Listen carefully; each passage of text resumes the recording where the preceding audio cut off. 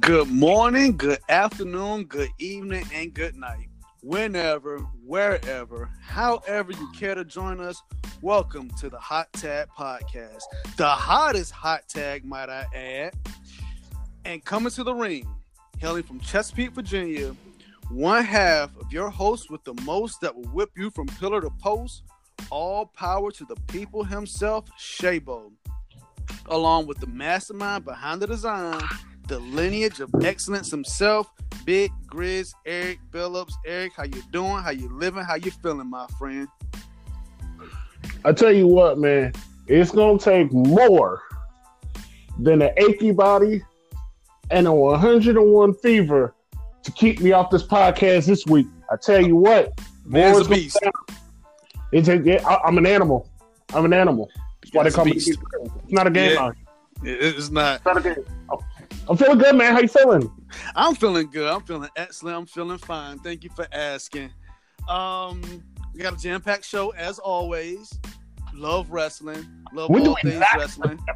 When do we not have a jam-packed show? It seems like that literally we have not had a show in under an hour ever.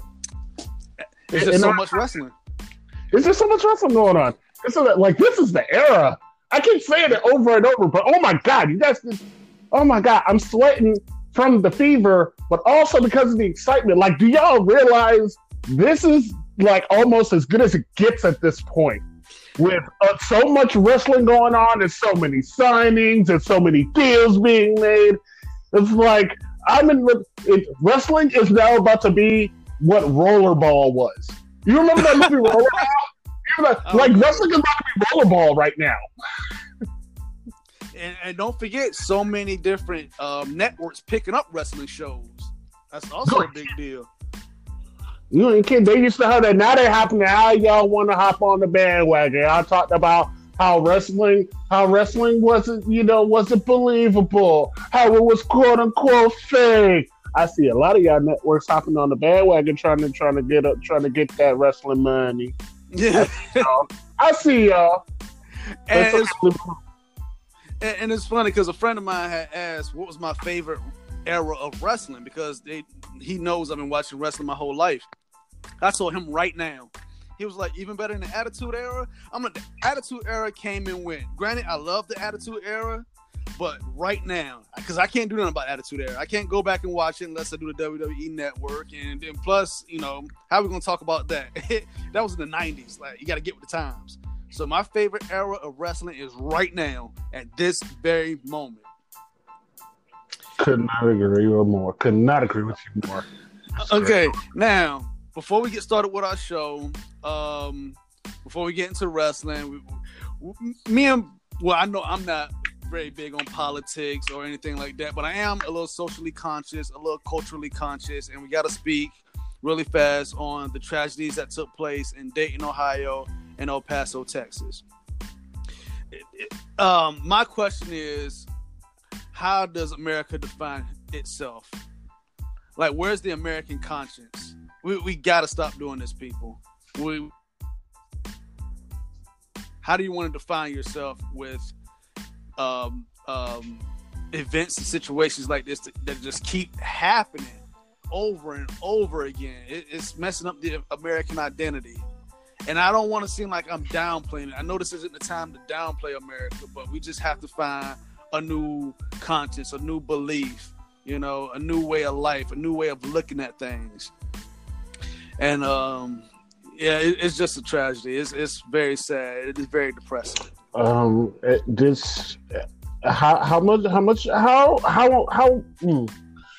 trying to stay calm because definitely between you and me, I'm definitely the more political one out of the both of us. So yes. With this podcast, I try my hardest to try to keep it wrestling as much as possible because regardless of what how I believe or how anybody else believes, like wrestling is my escape, between all the insanity that's going on in the world today. But you know what? With everything that's going on right now, it's like you can't turn a blind eye to what's going on. And how much longer is our country going to continue to deal with this? back when we were kids, anything of this magnitude, the only thing that came close to it, like when me and you were in school, Shay, was the Columbine massacre. Exactly. And even with that, like that shook us to our core, because they were like, oh my God, like, it didn't happen like that. That wasn't a regular thing, So for us, we were like, oh my gosh, like, wow, that's crazy. And it's like over the years, like it's just gotten worse and worse. Like it went from schools, to out in the public, where now you can't even go to Walmart without fear of being shot or killed. And let's be completely honest. This is an everybody problem. This is a United States problem. This is not a black people problem. This is not a white people problem. This is not a Latino problem. This is an American problem. And only we Americans have the voice and have the power to fix it. We can't be silent about this anymore. There were so many people that died. There's so many people that died in El Paso and Dayton that probably looked back on past shootings and said, "Man, something's got to be done about this so we could be next." And unfortunately, they were. How many times are we going to continue looking at the TV and say, "God, something's got to be done, or we're going to be next," before we're actually next? I'm not about to sit here and use this podcast to put my political beliefs on a pedestal, because that's not what this show is about. But I will say this: this is not going to get any better until we, as an American people, stand up and say enough is enough. Enough with Congress dilly-dallying around, waiting for the whole outcry to subside so they can go back to doing whatever they're doing. It's time to start holding our government accountable. And it's time we start going to our government and letting them know, look, you guys need to do something about this. Because while you guys are sitting on vacation right now, either counting your money or counting down the days so you can get back in office, whichever one, I really don't care. I know one thing. Every person that's on Congress right now, your jobs are on the line. Because whether or not you get elected this next cycle is solely going to depend on what you guys are going to do to continue to keep this country safe. And if you lose your position because you made a horrible choice and you decided to do nothing, it's on you. Good luck finding another job. But we got to do something. It can't keep going on like this. Yeah, that's why I say America has to find a new identity, a new image, because the one we have now is not pretty. Not at all. At all. On the outside looking in, it's not pretty, and it doesn't feel safe. As you said, you can't even go to Walmart. You can't even go to the movie theaters. You can't even go to church. I mean, dude, we can go down the list of all the places that we cannot go, and there is a very viable, credible threat to wherever we go that we could get shot. Wow. For the color of our skin, or for our political standings. Like you said, we gotta change our identity. We cannot I am a gun owner. I'm a gun owner. But you know what? I'm a responsible gun owner. I don't go out and shoot people just because they believe differently than I do. I don't go out and shoot people because their skin color is different than mine. I also don't have a goddamn AK-47 sitting in my closet. Why? Because I don't need it. We're gonna go ahead and skip before I keep going into more, because I already got a little mini rant for wrestling. So we're gonna keep it moving. But we're gonna keep it moving. But I'm dead serious about what I said. Something's got to change. Yeah, I'm serious about it too. Well, on to wrestling news. Rest in peace to the people involved in Dayton, Ohio, and El Paso, Texas. That's a tragedy. Now, wrestling news, rumors, theories. What you got? I got one that I got a question about. Ooh, I heard the rumor that Vince McMahon doesn't like Ember Moon. Yikes! Did you hear this? I did. I heard. read a couple of articles and I heard some rumblings around some forums that I was in, and it's been said that that Vince McMahon has not exactly taken a liking to Ember Moon. The only thing that I possibly have on that is one reason in particular could be involving Ember Moon's husband. Yeah. That there was a tweet that he put out a while ago. Ember Moon was supposed to work with Nia Jax, and his tweet said something along the lines of, "I hope this moronic idiot doesn't injure my wife tonight," referring to Nia Jax. Yeah, she is kind of injury prone. But I think that's neither here nor there in the grand scheme of things. Like when you think about it, I mean, one, that's a shot at Nia Jax, being a poor worker, which I think, in my personal opinion, I don't think she is. I mean, things happen. Things happen in the ring.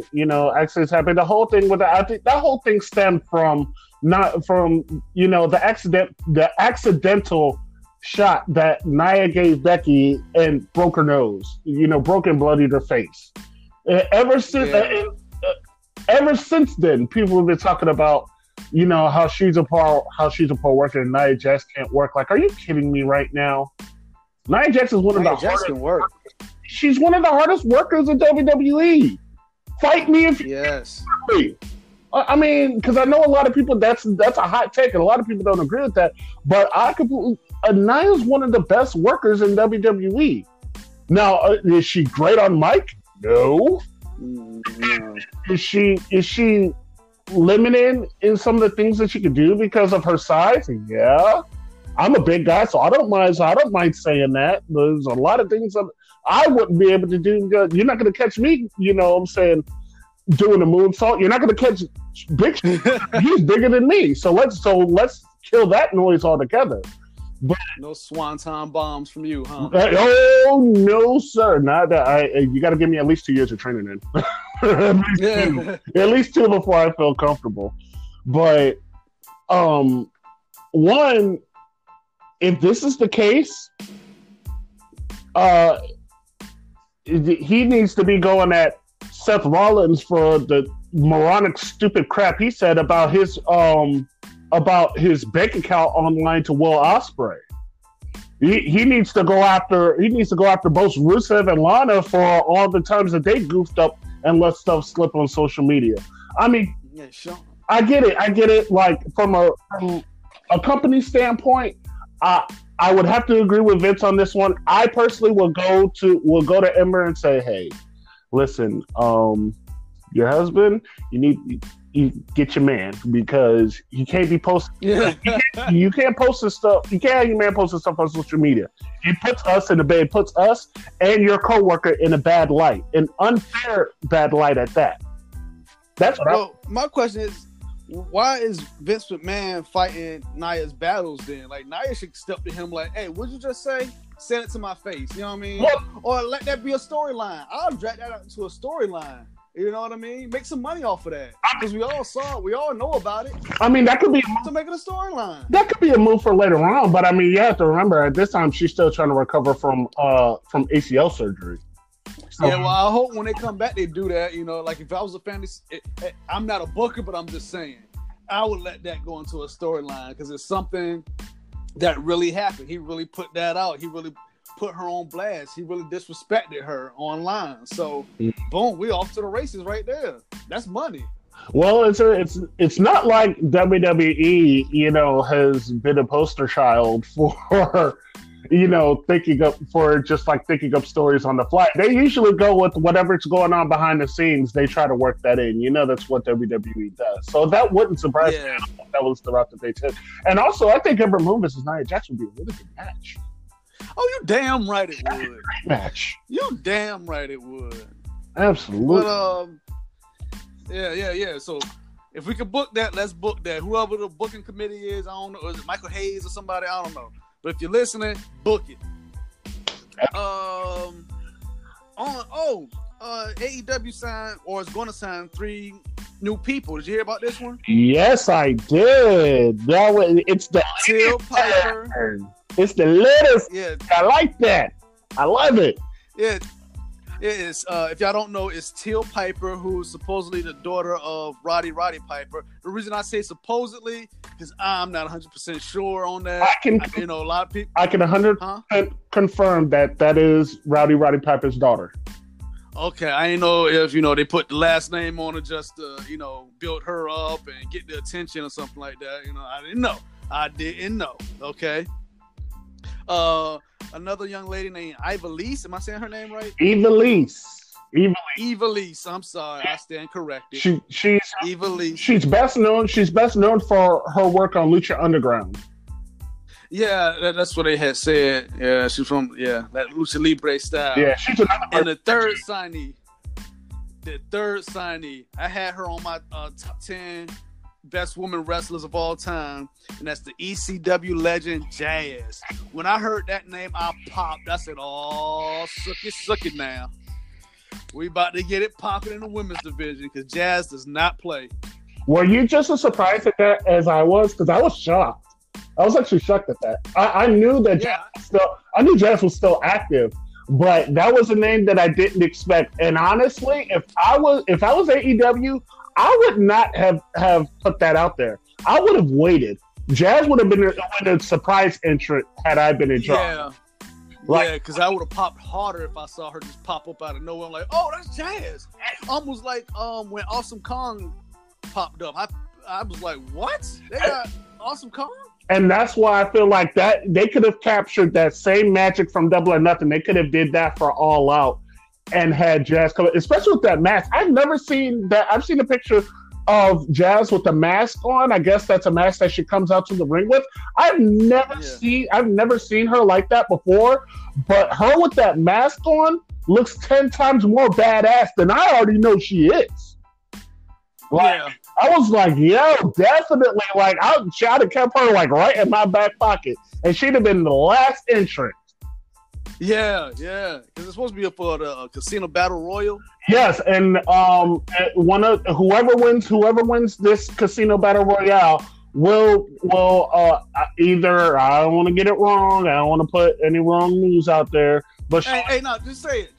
If they get mad, they get mad. You guys should be doing your research anyway. Supposedly, whoever wins this match will be in the women's championship match at AEW's first live show. Look forward to live TV show. Yeah, it's a lot to look forward to. That is, everything I see what they're doing. I see what AEW's doing. Like they're giving you nuggets. They're giving you pieces. They're not giving you the whole show, but they're giving you a piece at a time, just something to keep you excited, keep you wanting more. The closer it gets to All Out. I love their strategy. I love how they're doing it. I love it. Me too. I'm excited about it. Definitely excited about it. So I got a rumor piece for you. Go for it. So, if you will remember, maybe an episode or two ago, we talked about the possibility of NXT going to FS1. You remember that conversation? I remember that. Well, turns out, not only is this actually happening, that NXT is moving to Fox Sports 1, but they're also going to 2 hours. Okay. And they're going to go up against AEW's weekly Wednesday show. Wednesday Night Dynamite. Or here's another piece of information for you. We'll go back to Fox Sports in a minute, but also supposedly there's a new name for their Wednesday night show. Supposedly it's not going to be Wednesday Night Dynamite any longer.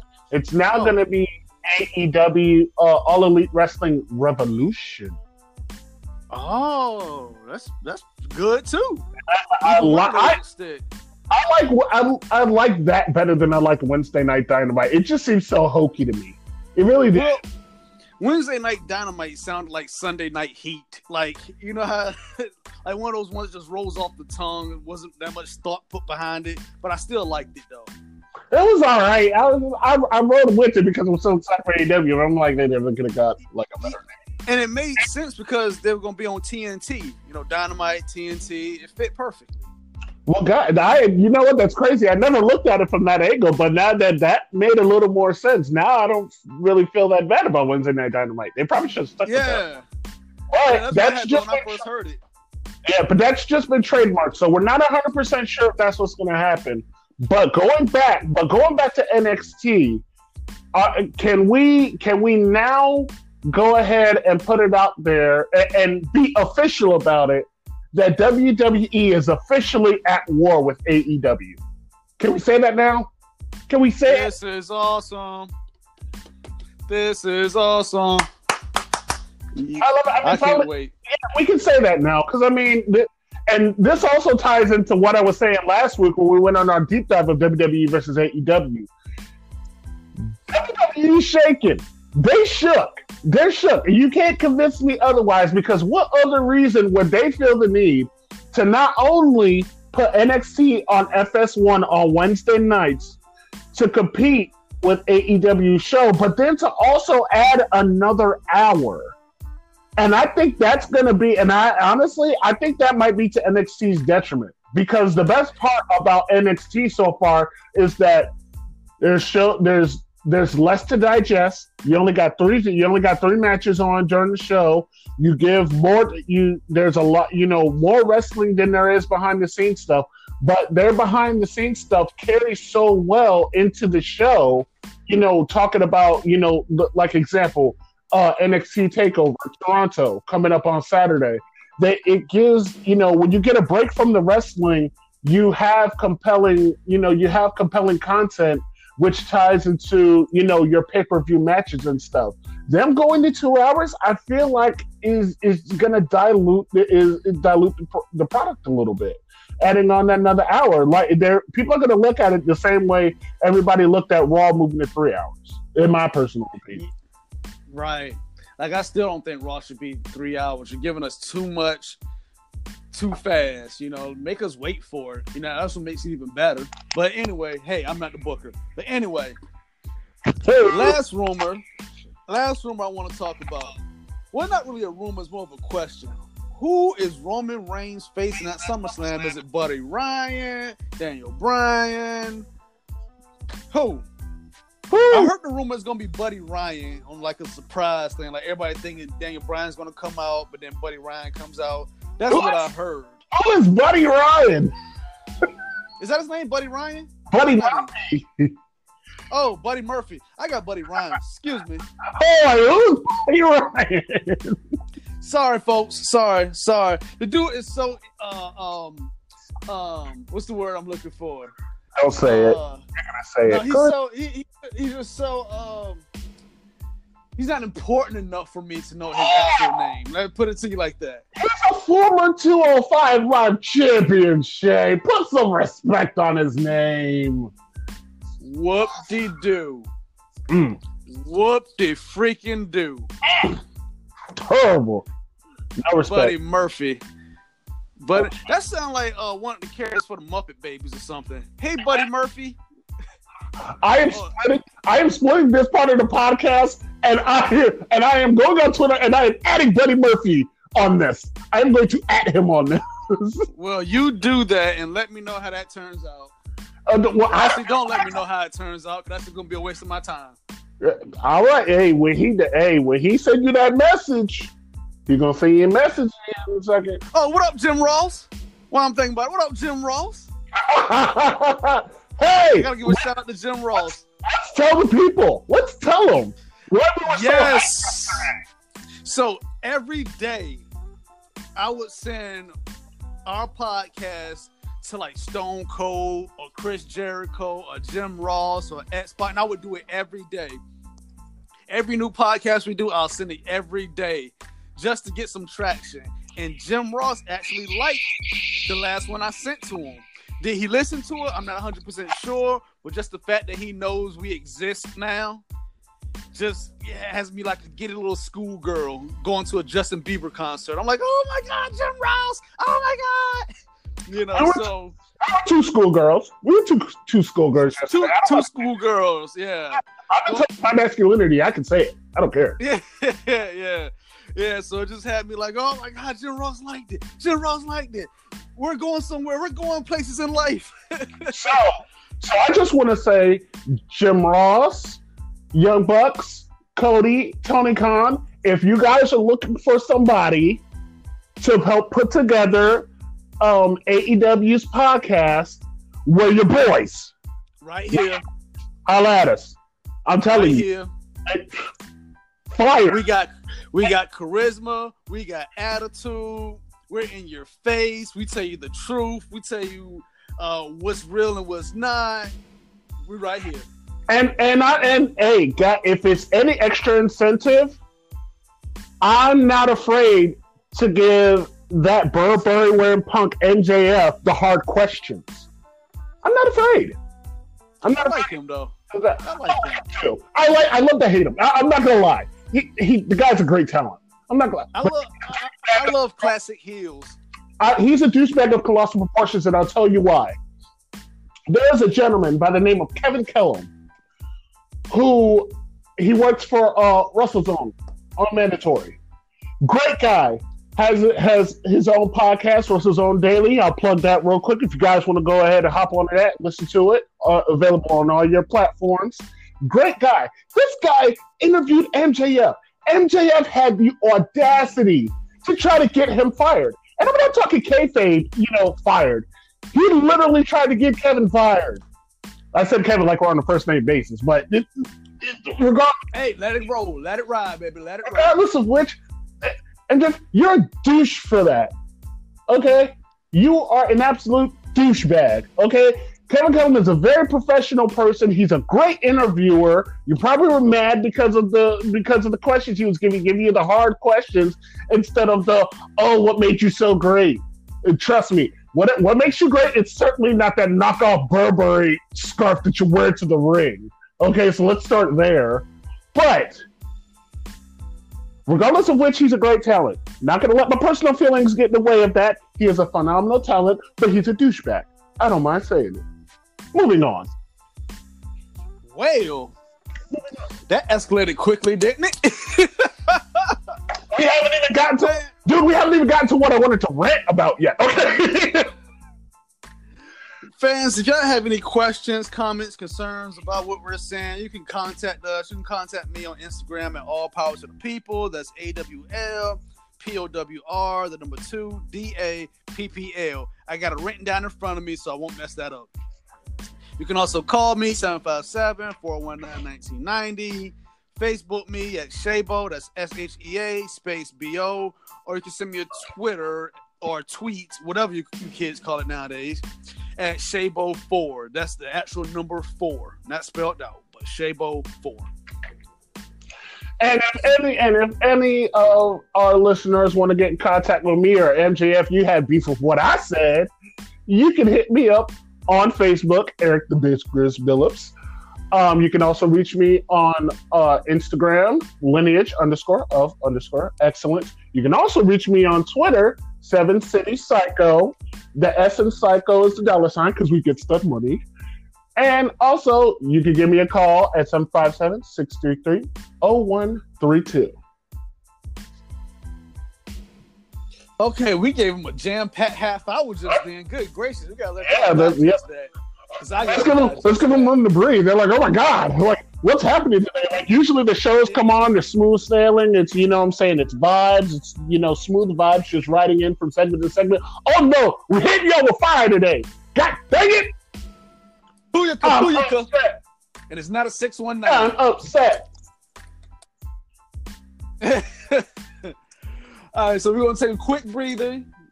Guys, get your coffee, go get your Gatorade, with your water, go get your tea, go get your Kool-Aid, whatever it is, go get a beverage.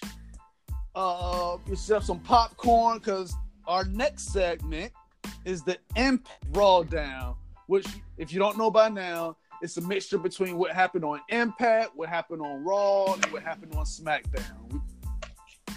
So, Hope y'all got y'all popcorn ready, as Terrell Owens would say, and we will be right back. Stay tuned.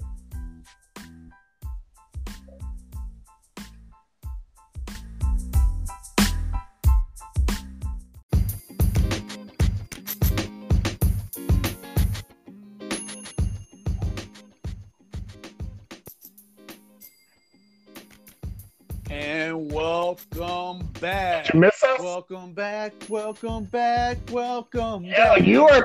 I can sing. You are probably the only person, other than me, because I can't believe you said that. I knew exactly what song it was from. But you're probably the only person that knows what that song is from, besides me and you. Well, people in our generation should remember. At least. Well, I don't know. If you're a current Christian or a former Christian, then you probably know. We know. That's funny. That is funny. Be 100% honest. Did you buy the album? I've never bought a Mace album. You're fired. You're not even allowed to quote Mace at this point from now on. What? You're not a real Mace I've never bought a Mace album. What do you mean you never bought a Mace album? I listened to his first one. I think it was a Harlem World, I think. Harlem World was an... Yeah, I listened to it. I didn't have it. I think my brother had it or somebody had it, and I listened to it, but I never bought one. I wasn't really big on Bad Boy. Biggie and Shine. Why my girl standing here? Why my girl standing here? What? Why are you over there looking at me? Yeah, that was it. That's how I had to grow me. What you looking for? Can a young man make money anymore? Sag my pants. Okay. This is not the Joe Budden podcast. My bad. I was about to say, all right, DJ such and such. Oh, DJ such and such. At least give me a decent name. You was a such and such. Good God. I mean, you're mixing up Mace right now. Like, come on, man. Mace, I don't care what anybody said. Mace was fire back in the day. but yeah, I mean, he was hot back in like 97. I ain't gonna lie. More Money, More Problems was probably like his best verse ever. His best verse ever? Yeah. No. I take that back. His best verse was on DMX's album. It's Dark and Hell is Hot. Yeah. He did that, though. He did kill that, though. He killed that. Yeah. He killed 24 Hours to Live. Yes. If I had 24 hours to live, just think. Where would you go? What would you do? What would you do? Who would you screw? Who would you want to notify? Or would your ass deny that your ass about to die? I said, oh. Okay, we got to get back to wrestling. Dude, that's hip. Hey, if I've been undercrowd, that is hip hop. Okay. I guarantee you, like 50% of our listeners are like, who the hell are these guys talking about? Yeah. We gave y'all our contact information, so if you want to know about old school hip hop, we don't do just wrestling. We know hip hop. You know what I mean? And notice I said hip hop. Y'all might not have heard that term lately, but do that. They think hip hop is going down to the Old Town Road and riding till you can't no more. That's what they. That's a bag on them, but I'm just saying. I just got a brain aneurysm when you said that. Oh, then you got my point. Okay, so moving on. The Impact of Raw Down. Did you check out Impact? If y'all don't know, it's Impact Wrestling. It's on the Pursuit channel, Fridays at 10 p.m. I did. I checked it out. I checked out the first half of it, and not the second half of it, because my kids were getting ready for back to school shopping, and they made up minds once everything. So, but Impact, I'm surprised how good Impact is. Like, I'm kind of like downing myself because I was like, why didn't I start watching Impact? I said the same thing. I was like, this is a pretty good show. Like, because they're not, like I said last time, they're not PC and they're not rated PG. So they can say a lot of stuff and do a lot of things that we haven't seen in a while because we're so used to WWE being all politically correct and structured and You can't say this. You can't do that. But TNA, or not TNA, but Impact Wrestling is like, we can do it, and we're going to do it. And they do a good job at doing it too. To your attention, Jessica Havoc. Did you see the match she had? I didn't see all of it. Oh my God. Well, it ain't so much the match, it's her look that got me and her skill set in the ring that got me. I was like, wow, she's going places. She's not the typical big boobs and fake butt and fake lips and long blonde hair and all that stuff. No, she's a pretty big girl. Nothing wrong with that. I like big girls. She got a tattoo of a Joker on her arm that is badass. That's legit badass. See that? I love her tattoo. Yeah. She looks like a straight up ass beater. Like, she's not here for the fun and games. She's not here what's some girls called? What's the ones that from SmackDown? The ones from New Zealand. What's their name? New Zealand. Ain't it from New Zealand or Australia? From Australia. You're talking about the Iconics. Yeah, don't. She's nothing like them. She's not a diva at all. But she will beat your ass if you disrespect her. I'm familiar with Jessica Havoc from the indie scene, and I love what I love the gimmick that she's put together for herself, and because I think whenever it comes to a wrestler and their gimmick, I firmly believe in what Vince says, like it being 10, your personality times 10. But Jessica Havoc in particular takes it to another level. Like, you believe everything. Like, she doesn't look like a wrestler that just put on a costume and is doing something. Like, you believe in every word that she says, and every move that she makes, and every move that she does in the ring. Like, like you're looking at a person in their natural element. Right. That's why I said she's like an ass beater. She's not a wrestler. She's an ass beater. She's a female Brock Lesnar. Okay. And I don't want to call her the next Awesome Kong because that's not fair to her. But I want to call her the first Jessica Havoc, if that makes sense. Yeah. The only Jessica Havoc. I don't want to put her in somebody else's shadows. She's carving her own shadow, and it's going to be bright. I see she have a bright future in the women's division of Impact Wrestling or AEW, or even if she goes to WWE, she's going to take that thing over and run with it. And heaven help this division when she gets the title. Oh my gosh! Oh my god! Division, because she's the type of person that you put the title on, and you keep the title on them for a while. Like, she's that good. Yeah, most definitely. I didn't hear her promo yet. She didn't cut a promo when I saw her, but maybe I don't know if she needs promo work or not. But I don't know off of appearance, skill set. Go online and look up some of her promos, man. I'm telling you, she's good. Okay, so she's legit. Remember that name, ladies and gentlemen. You heard it here first on Hot Tag Podcast, the hottest Hot Tag Podcast. No imitators, no duplicators. We're the originals. Hot Tag Podcast, Jessica Havoc. Another part of Impact Wrestling that I was so amused by. Did you see the guy named Moose who was wearing a red dress shirt? Yeah. Dress pants. Yeah, Moose been in the game Moose been at Impact for a long time. Like, and Moose just now getting his due. That man is long overdue. Get that man his title. He did have me laughing. So, if y'all don't know, if y'all didn't see it, there was a match that happened before he came out, and the guy was left lying in the rain. And Moose came out and just started beating him up. Now, mind you, he had on a red dress shirt and dress pants. He started beating him up and saying something along the lines of, he's the best wrestler back there, the best athlete, and he deserves to be the champion. And then another guy came out named, was it Falaba? He's like a sumo wrestler, almost like a slimmer Yokozuna. Or whatever. He came out and confronted Moose, and Moose was like, oh, you want to fight, fat man? Blah, blah, blah. Started talking a lot of trash about him. Like, you know what I mean? He said, And he said, get in the ring, let's do this. Let's get a referee, all that good stuff. So they had a little match, and followed by Beats Moose with the bonsai drop. The show cuts to commercial. It cuts back. Moose is in the back saying, who booked that match? I wasn't ready. I didn't have my gear on. I wasn't dressed. I'm going to talk to the higher-ups about this. I said, bro, where y'all find this guy? I was so entertained.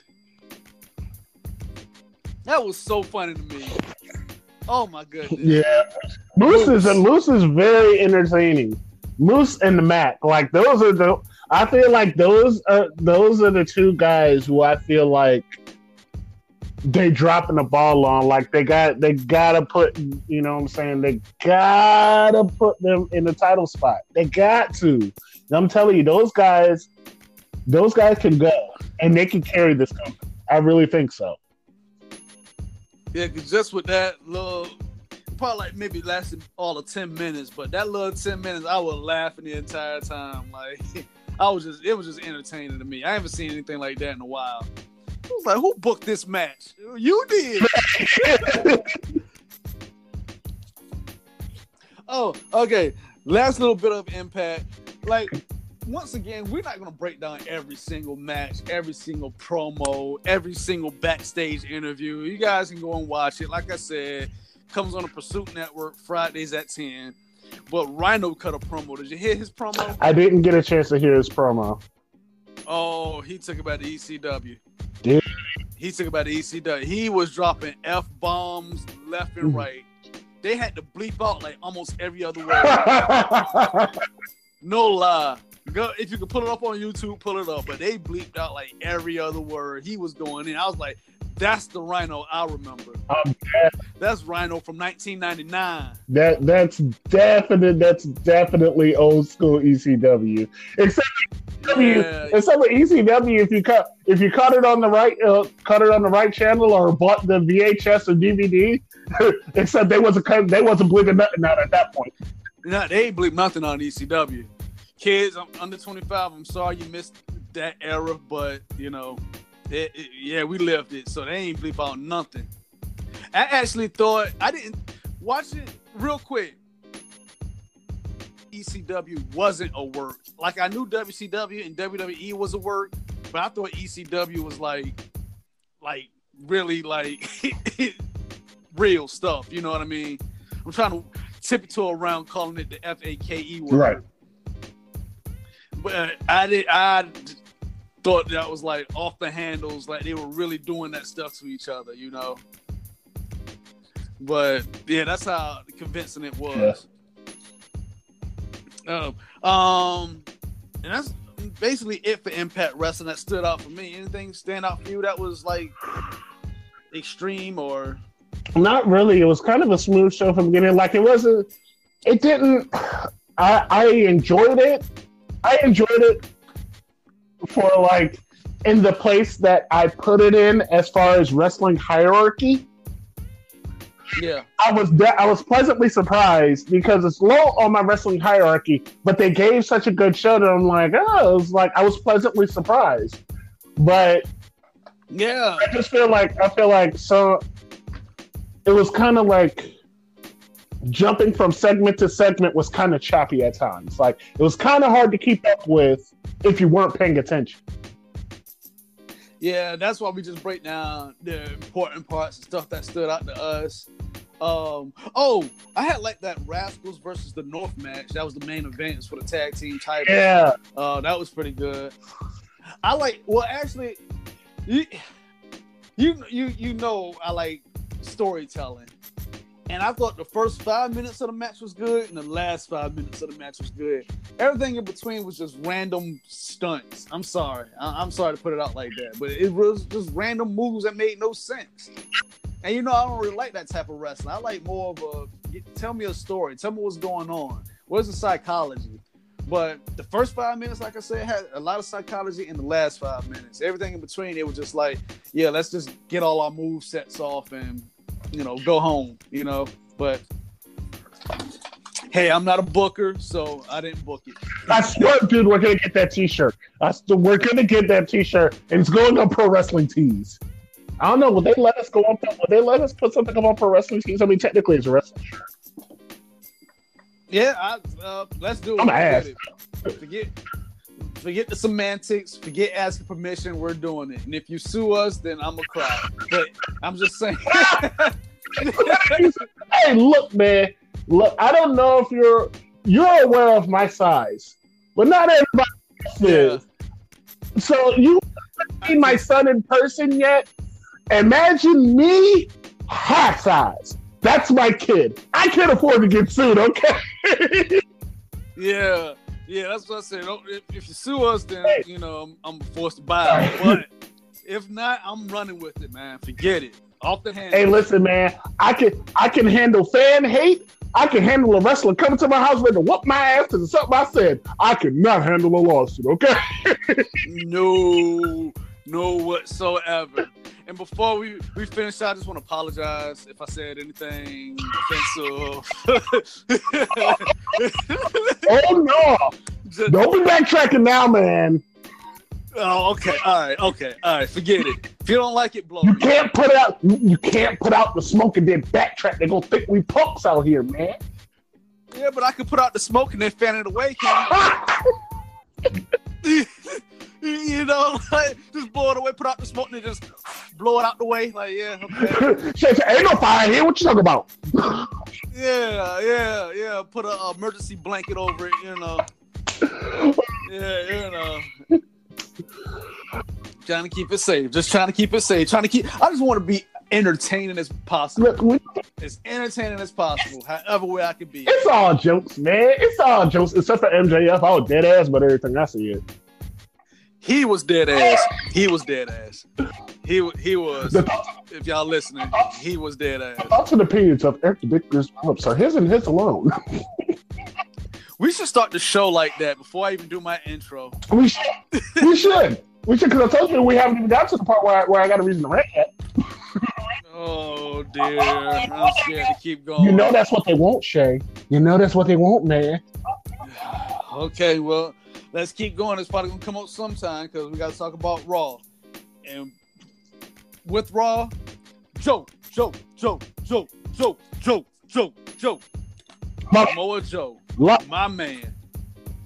Love it. You start off the show with Samoa Joe for like the whole entire month, and I will not complain that one time. The man's golden. Yeah. Golden. I know I said Joe doesn't win matches, but that's the booking committee. Joe can beat your ass if he wanted to. You know what I mean? Shoot style at that. So horrible book. When they started the show with Samoa Joe, I popped. I was like, and remember how they do that little intro with the little the opening segment when they're showing all the different wrestlers with music playing, and then you just hear Joe's voice like, "Yeah, I got something to say," and I was like, "Oh, right into it. Let's go, Joe." Have you noticed? You could tell. You noticed that's how Raw's been started. Like usually I can tell you right out the gate how before Paul Heyman came on the show, before Paul Heyman came in as creative director, I can tell you how Raw always started. Pan shot of the arena, graphic of where they're from, boom, Roman Reigns music. Have you noticed since he took over, like they get straight to the action? I love it. Paul. And I was going to bring that up. That Paul Heyman knows what to do with that talent. You know what I mean? He knows what to do. Because Paul Heyman knows what to do with... Well, we're going to get to it later. But let's go down the line. I want to save that one. I mean, it ain't really big, but I just like what he's doing. But anyway, Joe. And the whole thing with him and Roman Reigns, you would think they was going to have that match at SummerSlam. But honestly, the way it's looking, if y'all didn't see it, well, you explain it. You could explain it better than I can. Well, I mean, we don't. At this point, we're not getting that match, but we don't even know. Like at this point, we don't know who Roman Reigns' opponent is going to be at SummerSlam, which is so crazy. Like you guys had this guy on the pedestal for years, and now at this point, it's like they don't know what to do with him. And I think that's Paul Heyman's cross to bear, but it's not his fault because he's only picking up like what's been given to him. So it's like now he has to switch everything around. He's got to switch everything around for everything to make sense because it hasn't made sense for so long. So so Roman is like, I can't boost him up. I can't, make him the main event guy, or I'm getting killed for it because y'all buried the guy to the ground for the past year and a half. So thanks, guys. Can't do anything with that.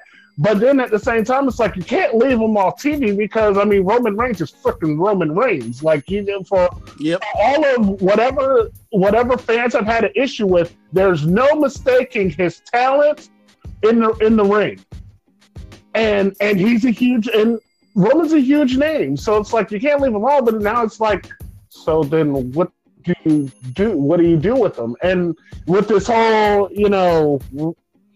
who's trying to kill Roman angle, it's intriguing, but we'll get to that. Like, to me, this whole thing has left something to be desired, but we'll get into it. Well, that's what I was going to bring up. I like the whole thing with Joe and Roman Reigns and car trying to hit him and stuff like that. It kind of reminded me of when Stone Cold got hit by a car. But, yeah, and it kind of feels, and this might be just me, but it feels like Joe might be turning face pretty soon.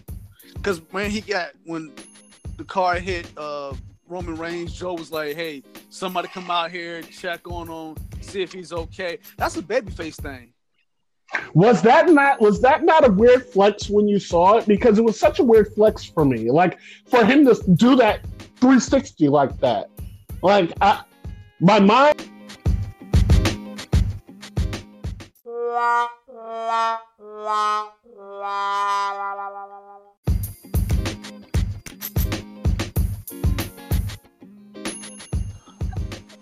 Well, what? That was an experience. Yeah. So, want to make a little small apology. Very small. Virginia weather's been very crazy to the point that it'll thunderstorm and then the sun will come out like it is now. What had just happened, the thunder hit and my internet went out. So the podcast had shut off. But we're back. We're safe. Like I said, the sun is out, like nothing ever happened, and we're ready to get back into it. Yeah, Virginia. For those who don't live in Virginia, the Virginia weather is a lot like our women. Bipolar. I said it. I said, first of all, not to our female listeners because we love you guys just as much. I'm just we love all listeners of our podcast. Oh, speaking of that, how many listeners we got now, Eric? Oh, speaking of which, we have listens on our podcast. What is it? Let's check again. Surprise! 106 listens. 106. 106 times you people have taken times out of your busy day or busy evenings to listen to us.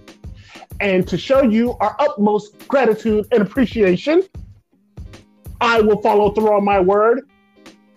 I will take a Ric Flair chop to the chest, bare-chested, and I'm overweight. So you guys don't like when we go on live. Don't be making fun of my body because I'm real sensitive about it. Okay, I'm not doing this for you guys, not to laugh at me, but to celebrate with me. Okay, so keep that in mind. But yes, I will be taking the Ric Flair chop to the chest to celebrate our 100+ listens of this podcast.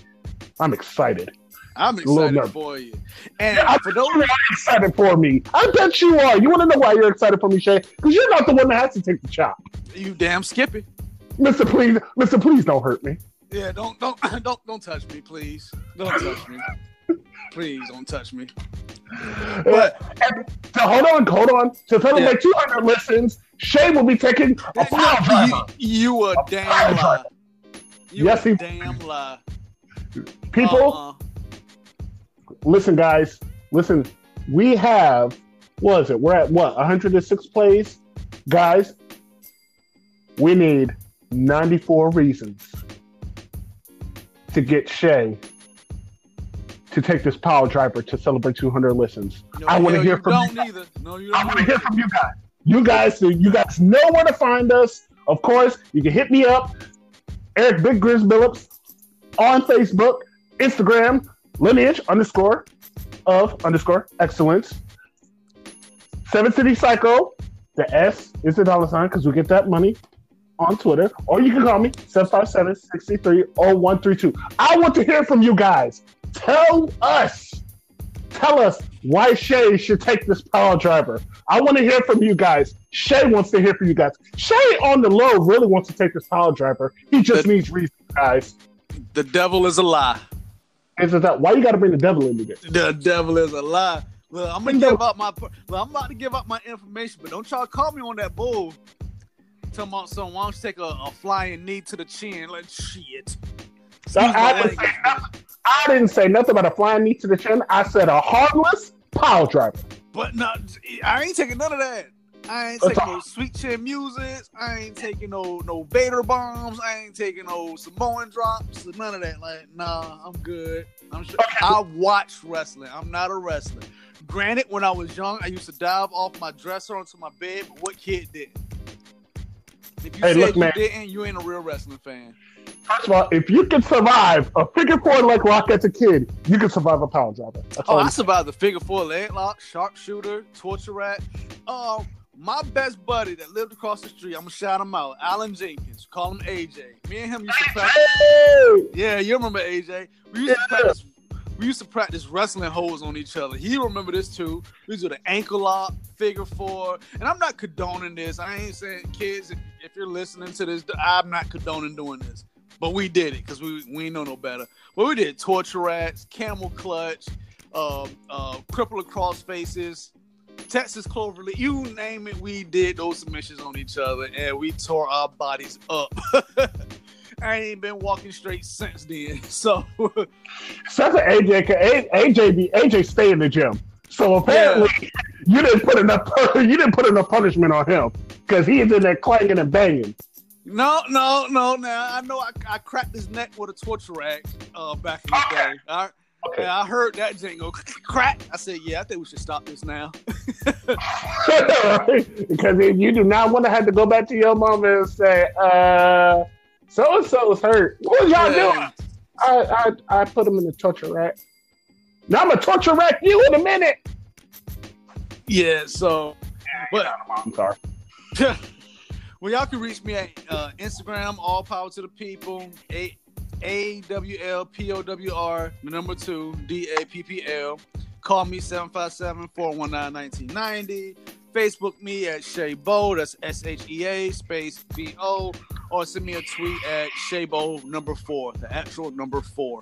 So before the Thunder Gods knocked out my internet, we was talking about Raw, and we was talking about Samoa Joe and Roman Reigns, and I was saying how I feel that Samoa Joe is going to turn face because the way he was checking up on Roman Reigns after he allegedly got hit by a car, or a car ran into his car, however you want to put it. So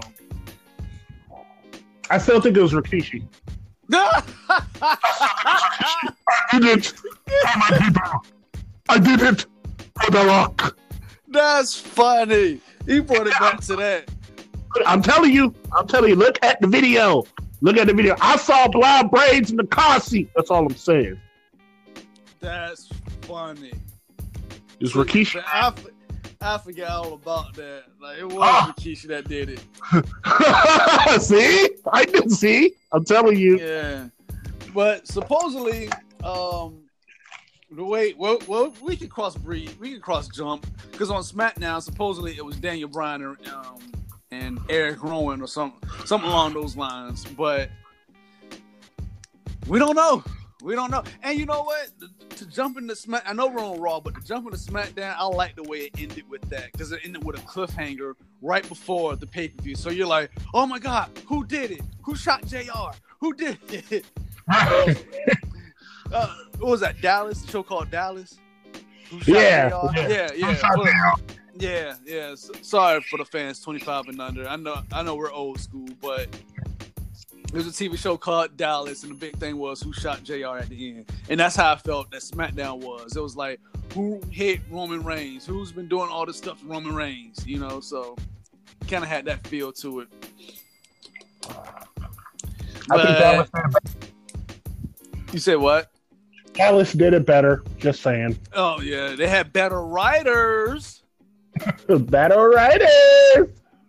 Just putting it out there, you know. Yeah. But anyhow, but also on Raw, what else did we have on Raw? I know we got new women's tag team champions. Was that Raw or was that SmackDown? Nope, that was Raw. That's exactly what I was about to mention. Yeah, with Alexa Bliss and Nikki Cross. Or let me just put it like this: the blonde bimbo and Nikki Cross. You are mad disrespectful, man. Wow. Who did I disrespect? Who did I disrespect? What do you mean? Who's the blonde one? Alexa Bliss. So did I lie about anything I just said? You called her a bimbo. We don't know her sexual habits, my friend. To make that. Well, we try to be aggressive on this show. Okay, all right. Alexa Bliss and Nikki Cross are your new SmackDown Women's Tag Team Champions or Tag Team Women's however you word it. I don't know how they word it. They got so many names to it now. The thoughts and opinions of Shabo are Hey, forget the disclaimers. Forget the disclaimers. All right. Oh, God. Just know from here on out is unfiltered. Whew, I like unfiltered. All right. Hey, don't tell me calm down later on. I won't. I never do. I just let you talk, and then I just be like, so it's a sunny Friday afternoon. Meanwhile, back at the ranch. Yeah, back at the ranch. Yeah. So, but we got new SmackDown Women's Champion, Tag Team Champions. So Dolph Ziggler has a match for SummerSlam. Silence for a second. Let that soak in. No. Do you hear the very slow clapping? Yeah, I hear it. Yeah. That's how I feel about this whole situation. Honestly, it got me because I thought. Why? So here's the scenario. It was supposed to be Dolph Ziggler versus The Miz. That's what everybody thought. That's what the announcers were saying. That's what they were saying on the internet. Blah, blah, blah. But The Miz. Yeah, whoop-de-doo. I was so interested in that. I was. No lie. Dolph Ziggler and Miz do have good matches. I've never seen a bad match between those two. But doing the contract signing on Miz TV, Miz brings up that Dolph Ziggler should have read the fine print because he's not going to wrestle The Miz. And then in my head, I was like, see, I knew it was going to be Shawn Michaels. I knew it. Then Shawn Michaels says, it's not me. Then I was thinking to myself, well, who is it going to be? And then we heard it. The Goldberg music played. Bill Goldberg, that is. And he comes out. I popped a little bit. Because I didn't see that coming. They got me. I'll admit, when they pull something out their ass that I didn't expect, I'll pop for it. Like, oh, cool. I like that. Kudos, Paul Heyman. You got one over on me. Is it my turn? Oh shit! All right, hold on. Let me keep talking. Then is this the rant? Yeah. Okay, hold on. Let me keep going. Then get it all out now, my friend. Okay. So, and that's what I was going to say earlier about Paul Heyman and Dolph Ziggler, because I think Paul Heyman is helping Dolph Ziggler because that was one of the best promos I think Dolph's cut in a while. With the help of Paul Heyman, he's helping bringing Dolph to that character that he knows he could be, you know. And Dolph's been doing this for a long time, but for real, I don't think he ever found his voice, so to speak, because he's never had any legendary promos where you're like, "Ooh, that was good." But the one he cut on Miz TV was good. I enjoyed that, and I think that's Paul Heyman's doing. So, kudos to you, Paul Heyman. I can't wait to see how things are going to play out with Dolph Ziggler working under your wing. I know it's going to be good. I know it's going to be entertaining. I know it's going to be fascinating. As far as the match goes, I think it's good for Dolph Ziggler to be in a match with somebody as the caliber of Bill Goldberg, you know, that Hall of Famer, the winning streak, the world champion, the main eventer. I think it's a good rub for Dolph Ziggler to be up there. I don't think the match is gonna be all that good. It might. I don't know. But as far as Dolph Ziggler's push goes, I think this is an awesome push for him. Win, lose, or draw. If he wins, good for him. If he lose, I think it's still gonna be good for him because won at SummerSlam. WWE puts out. This is good for Ziggler. He's on the flagship show Raw. He's just cut a good promo on the Go Home episode of Raw. And like I said, he's facing Bill Goldberg at the second grandest stage that WWE has to offer, SummerSlam. So I'm excited for it. I'm excited for Dolph. On Monday, I'm going to see what they're going to do with Dolph. I hope they keep his momentum going because I'm liking how this is going. And I'm going to be quiet because Eric is about to rant and I don't want to interrupt him. You have the stage. The thoughts and opinions of Eric Bates Grizz Phillips are his own and his own only. Now that we got that out the way, my first question is, why? Why? Why, for the love of God, are we even having this match in the first place? Okay, we get it. Goldberg had a crappy match. It's Goldberg's own doing for getting himself concussed. Then, on top of that, he goes in the back and he has a hissy fit because everybody's on his ass about having a crappy match. Sorry, Goldberg. I didn't realize this was third grade again. Have you been getting tips from Sasha Banks on how to have a freaking tantrum? First of all, you're the one that decided to slam your head up against the door before the match, try to play Mr. Badass like you're 30-something years old again in WCW. It's not that world anymore, my friend. You ain't got it like that no more. And now because of your own doing, messing up yourself in the match,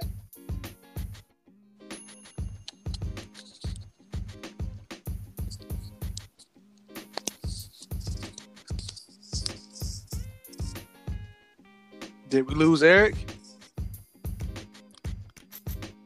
Eric, are you there?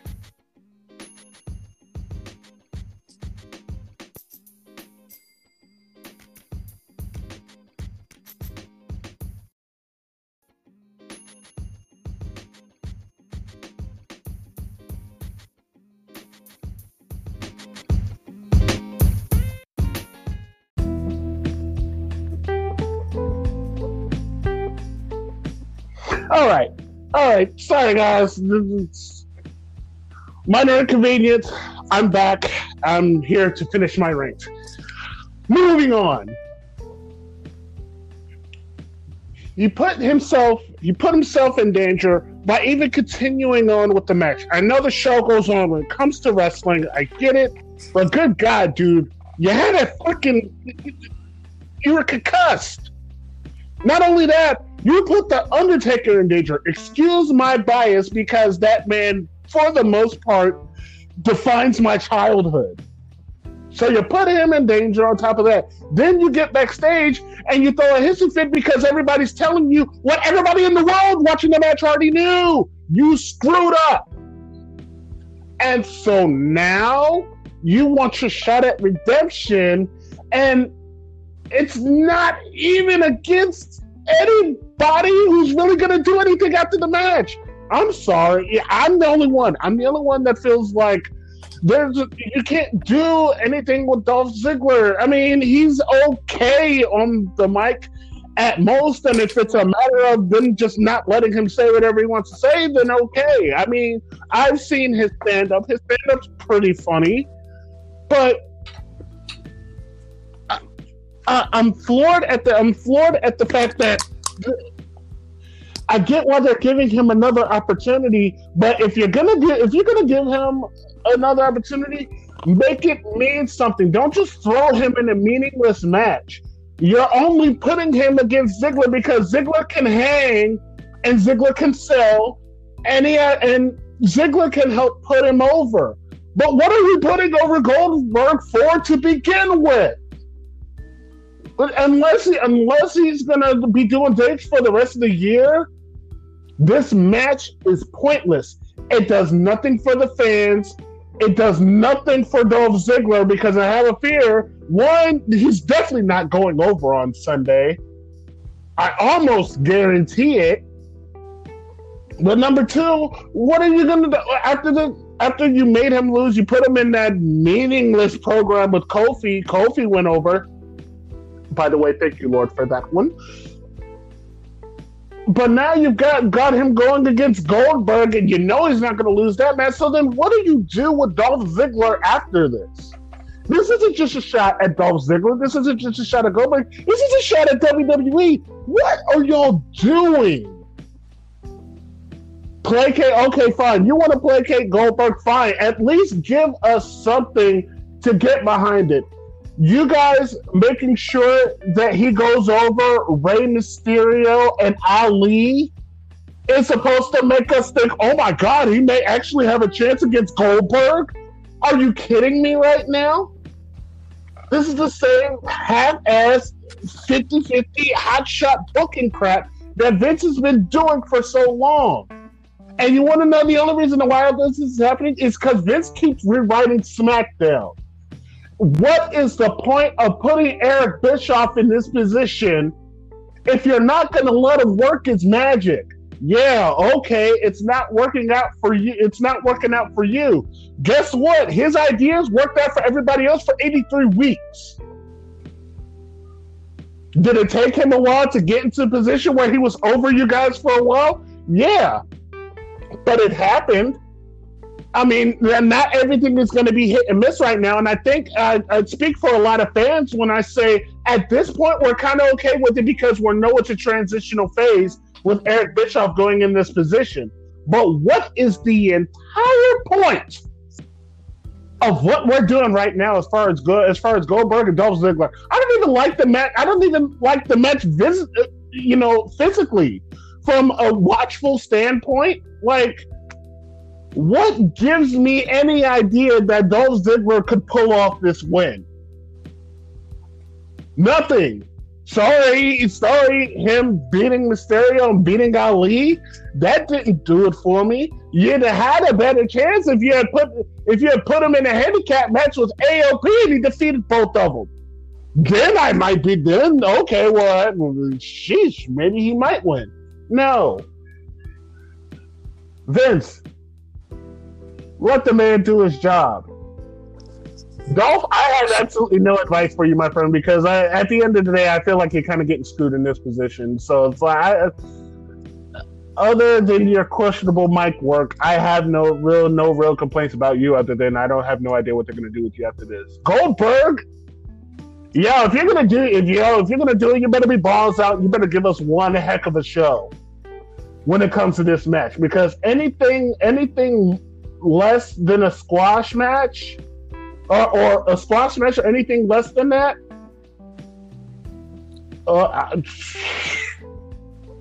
I'm gonna come next week and talk about you guys some more. And my voice is just a little voice in millions, so you take it to a grain of salt. But just know that, like, a lot of people see past this BS that you're trying to give us. End of rant. I like the color scheme of the OC and the tag team title belts with the whole red and black. Did you see that? You know what? I kind of like that too. I'm not gonna lie. That's like very Martha Stewart-ish to be like, let's match these colors up, you know? I hate the name, but I still hate the name with the passion. But aesthetically, the championships with them and the colors, I get it. I like it. And now the one guy got the face paint. What is it? Gallows? Is that him? Face paint? Yes! Finally! Yes! They gave us something from the original Bullet Club. Yeah, back in Japan. Yeah. Yes, because he wore the makeup and he was in Japan. And it's like seeing that, like, that's where I was like, okay, all right. I hate you guys' names with the fashion still, but seeing Gallows with the face paint, and just like seeing them come out and be like, all right, it's growing on me a little bit. It's growing. Yeah. Yeah, like you just said, I don't like the name, the OC. I'm still thinking of Orange County or something like that, or Orange Me Crush too. or something like yeah. I just hear the OC. I'm like, what is this? Is this UPN or CW or what? Right. Whatever network it came on. Oh, real quick, folks under the age of 25. Before it was the CW, it was called UPN. Just putting it out. Yeah, I feel like we have to put little like watermarks for because we do have young listeners. Yeah. Yeah, so it's like, well, not young, but I mean, like, kids like 19, 20, like, we have, younger kids that watch the show. It's like, they have no idea what we're talking about. So I like that we put these little earmarks for them to look up or whatever. It's like, what is that? Did we tell you guys look it up? It's pretty cool. Yeah. But it shows how old we are, but that's okay, too. Speak for yourself. You're old. I'm seasoned. I just got seasoned on me. Yes, I don't call myself old. I call myself seasoned. What's next? What's next? A motorcycle for your midlife crisis? Your midlife crisis? Is that what we're doing now? It's okay to be old, man. Nah, I'm not old. I'm just saying. Yeah. We're both just seasoned, okay? We've been around for a while.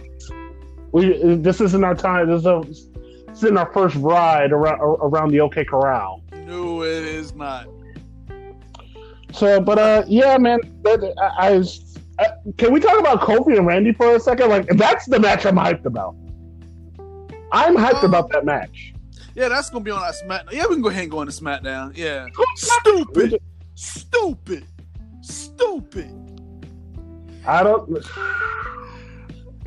That was a botch, right? You know that was a botch. Yeah, it was a horrible botch. That's why I call him stupid. That's why I love the fact that that's the whole premise behind this match. Like, I love when WWE does stuff like this. I love when they take things from behind the scenes, things that wasn't really part of the show, and like they make it part of the show. It just makes like, you guys aren't playing with our heads. Like, you're not insulting our intelligence now, and I love that. That I do love. Like, you're not messing with our heads anymore. They're not playing us like we're stupid. You know what I'm saying? Like, we don't see this type of stuff go on. It's like it's actually playing into the storyline. Like, this is so refreshing for me. I know they've done this for a while, but like, just seeing it in its in its most raw form, like, I'm enjoying it. And for those that don't know, what had happened back in 2009, 2010, something along those lines. I think it was 2009. Randy Orton and Kofi Kingston had a match. Kofi Kingston was supposed to take that Randy Orton kick to the head, but I'm guessing Kofi forgot or something like that, so he stood straight up. He was supposed to be like bent down on his knees so he could take that kick, but he stood straight up, so Randy Orton just had the RKO him. And when he gave him the RKO, he yelled at him, "Stupid, stupid, stupid," and then he pinned him. The reason he was yelling stupid because he messed up. He was supposed to hit the kick, he botched it, and Randy got pissed. And like Eric was saying, I like how they played it into the storyline also. Like, they didn't make it seem like it never happened, because we all know it happened. And that's genius right there. I don't know if that was Vince or Eric Bischoff or whoever, but that's genius, right? That's what we need right there. Because now this feels like they really don't like each other. You know what I'm saying?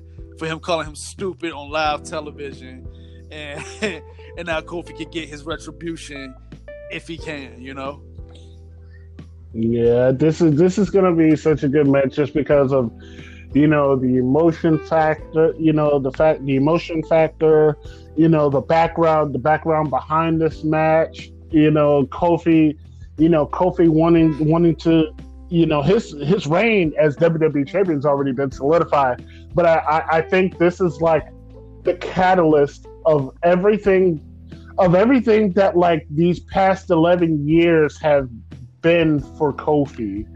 It's like a lot of people will argue and say like that was the beginning of Kofi's decline out of the championship picture. Like I can't get over how much this championship reign has meant to so many people for so many different reasons. It's like there's no mistaking the fact, Kofi, after 11 years, finally becoming WWE champion, being the first full-blooded African-American, champion. People just loving Kofi's story about not giving up and staying with it. And not Kofi, but Randy Orton, in my opinion, like epitomizes everything that was holding Kofi back at that time. And then Randy Orton's own story in this, him chasing to be one of the greatest champions of all time, and he already has like what 11 championship reigns. Yeah. Oh yeah. Yeah. Like that. Yeah. He's trying to solidify himself as one of the greatest to ever do it, and I feel like every time Randy wrestles, he has that chip on his shoulder because it's like we get glimpses of greatness of Randy Orton, and then it's like he kind of falls by the wayside. Which a lot of that is his own doing because he doesn't. From what I've seen over the years, unless Randy Orton is truly invested in a story or a match, you're not going to get 100% Randy Orton. And this is the perfect time for him to do it. Like, he hasn't had a championship reign in a while. I think Randy's pretty hungry for it. He's going to give like 110% in this match, and I think that's the biggest fear behind Kofi losing the title is the fact of is Randy the one to do it? Considering the story between them is what makes this so intriguing. Yeah, and real quick, I heard the rumor that they want to put the title on Randy Orton for when they go to Fox, because Randy Orton is more of a solidified person, 11-time world champion. So I heard that rumor, but I'm hoping it's just that, a rumor. I hope they keep it on Kofi, a new fresh face, when they go over to Fox Network in October. But that's the rumor I heard, that they want Randy Orton because he's more familiar with the crowd. He knows how to hold a title. He knows how to be a champion, all that blah, blah, blah. But like I said, get a new man a chance. Make it a new face, Make it a new person, a new image. But anywho, hey, I'm not the booker, so hey, whatever. Yeah, what can you do? What can you do, eh? And what the hell is Shelton Benjamin doing? I think I asked that a couple weeks ago.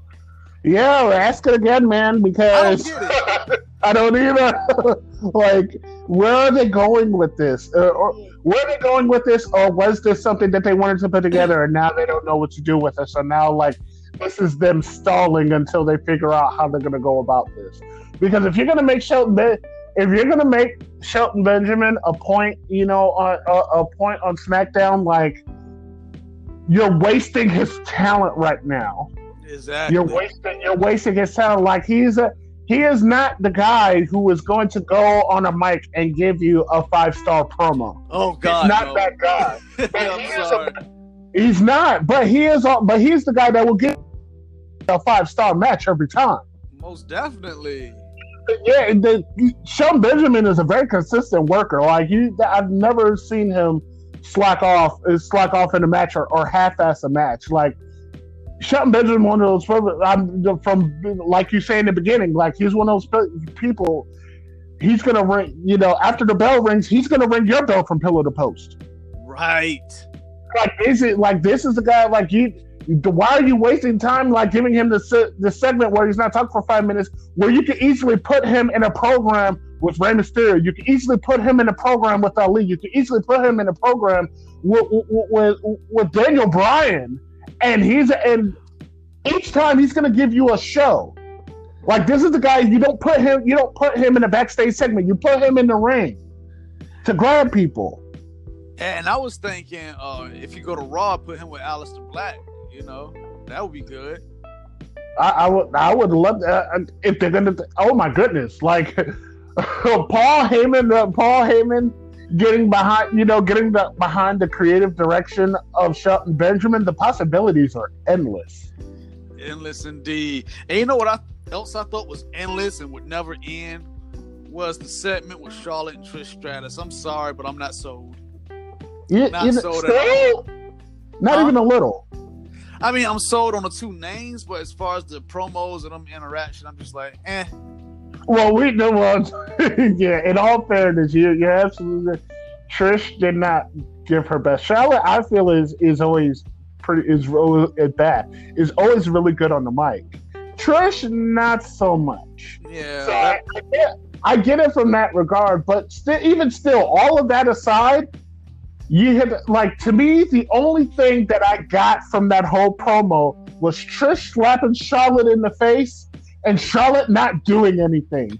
This is how I know Charlotte's gonna win this match. Can I interject for a second? And it's not in regards to Charlotte and Trish, but they just brought something to my attention that it bothers me. I'm not going on a rant. I'm just gonna make a statement. My take. Okay, I'm gonna use Charlotte and Trish as this example. Okay. They're gonna wrestle each other at SummerSlam. They don't like each other. They've been talking stuff to each other, talking behind each other's back, doing whatever, saying all this stuff, slick stuff to each other, blah blah blah. I don't know if this just me wanting it to be like more of a shoot, but you're standing in the ring with the person that was talking junk to you, and all you can do is grab a mic and talk junk back. I want to slap their face, like don't even talk. Y'all standing in the ring together, just talking, and y'all don't like each other, and y'all didn't like. I just didn't get that. Like, that always bothered me to this day. And like I said, I'm not talking about Charlotte and Trish. I'm just talking about any face or heel or anybody that's going through a program right now.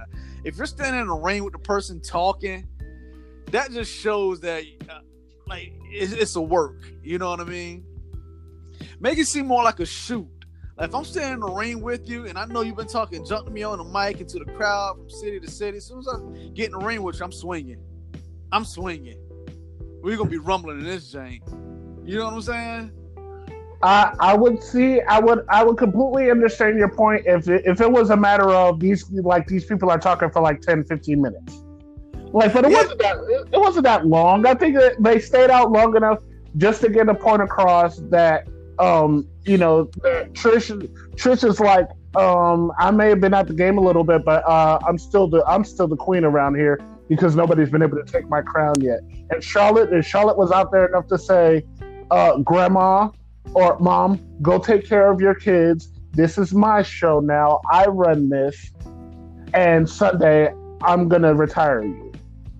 Well, for some stuff like that, one could be on the stage while the other one could be in the ring. But if y'all both in the ring together, if y'all been talking slick about each other this whole time, put it into reality. Make it reality based. Eric, if one of these fans call you, message you, always talking junk to you, then you finally see them, are you gonna want to be verbal with them anymore, or are you swinging for the fences once you see them and y'all are face to face? I'm probably the wrong person to ask for this. Me personally, I'm gonna stand right there. I'm gonna stand right there and address you to see if everything that you was able to talk on the phone, you're able to say to my face. Now, at which point, if you go overboard and put your hands on me, it's gonna be World Star all day because I'll put you on your ass. But I also mean in the sense like they want the smoke, like they want to fight you. You know what I mean? Just like putting in reality base. I mean, not reality, but in wrestling base, they want to fight each other. They want to wrestle each other on Sunday. So they talking all this stuff. Go ahead. Yeah, by all means, if you want the smoke, it's on site when I see you. That's what I'm getting at. Made that known, then yeah, we're not gonna do a whole lot of talking. Yeah, that's what I'm saying. Like, so put it back into the realm of wrestling. Like, for example, again, not taking anything from Charlotte or Trish. Trish and Charlotte both want the smoke. They both want to fight each other. They both want to go at each other. I don't see why they're standing in the ring talking to each other. I never understood that. Like, that was the same person that said this about you, and you said that about you, but now y'all just talking now? What happened to all that gangster stuff y'all were just talking a minute ago?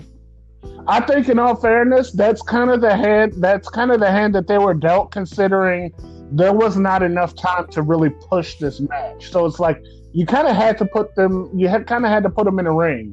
You know what I'm saying? Put them in a ring with each other the week before to really build it up. I feel like if they had Well, I don't know because I think because in now that I'm thinking about it, you're right. Like I feel like it would have been just as effective, if Charlotte had came to the ring and was talking all this stuff. Mommy, you need to go home, raise your kids. You're too old for this game. And Trish came out and said no words. She just got in the ring, started beating her ass. Exactly.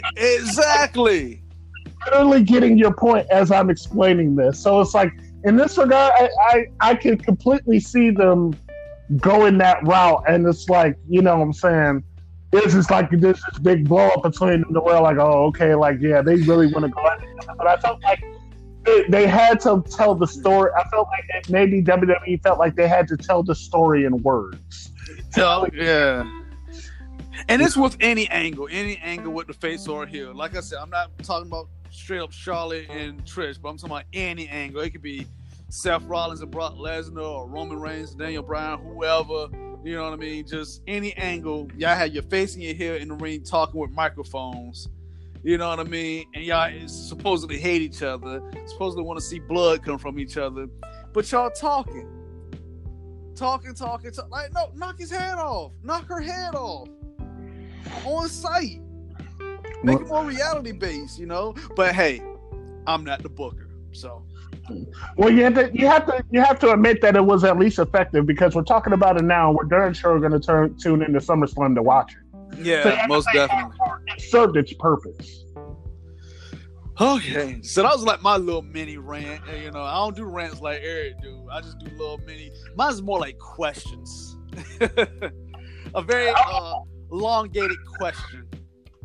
I'm very opinionated and long-winded. That's a horrible combination for somebody to rant on a regular basis. Another question I have: where's Heavy Machinery? They was having a big push for a second, and then after I believe Extreme Rules, somebody dumped a bucket of ice on them and it just cooled off. Yeah, I don't know. I was getting behind them too. I was like, okay, all right. I ain't really into all the little gimmick stuff like the Viking tribe or whatever the hell their name is. But I don't know their names, man. I don't once again, not important. Just like Buddy Ryan, I don't care about what his real name is. Not important enough. How much do you want to bet when they gave them the list of names to pick from? That was on the list. Oh my God! You could have came up with something better than that. Well, I guarantee you that was on the list, man. I guarantee you that was on the list. Very soon we got to do this top 10 or top 5 worst wrestling names because I'm putting a few of these names up there, especially Deuce and Domino. I hated that. Oh God, I hated that. Well, the names was cool. The gimmick was just a gimmick. Like it was just a joke. Yeah. But anyway, where is Heavy Machinery? In all fairness, it doesn't get much worse than Bastion Booger. Threw up in my mouth a little bit.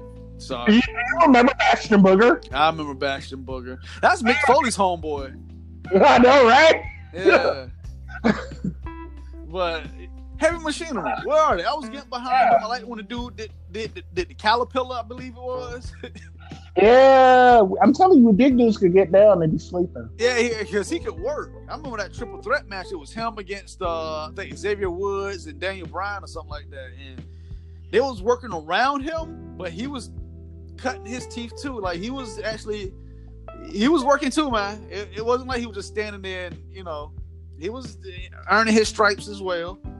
Yeah, I don't know, man. I don't know if like that. I don't feel like there's a need for them to take a break, considering they were in the middle of a big push. I guess they were maybe just trying to focus. They were more focused on the people who are going to be at SummerSlam. This is the go home episode, so they're going to focus on everything that has to do with SummerSlam up to this point. And as far as I know, they don't have anything on SummerSlam. So they're not even in a pre-match or nothing. Yeah. You can't really do as far as the tag team division. You can't really do. There's not a whole lot that they can do with the tag championships because of the fact of Jimmy and Jay. They're not allowed in Canada because of the DUIs. So you can't really do anything with them there.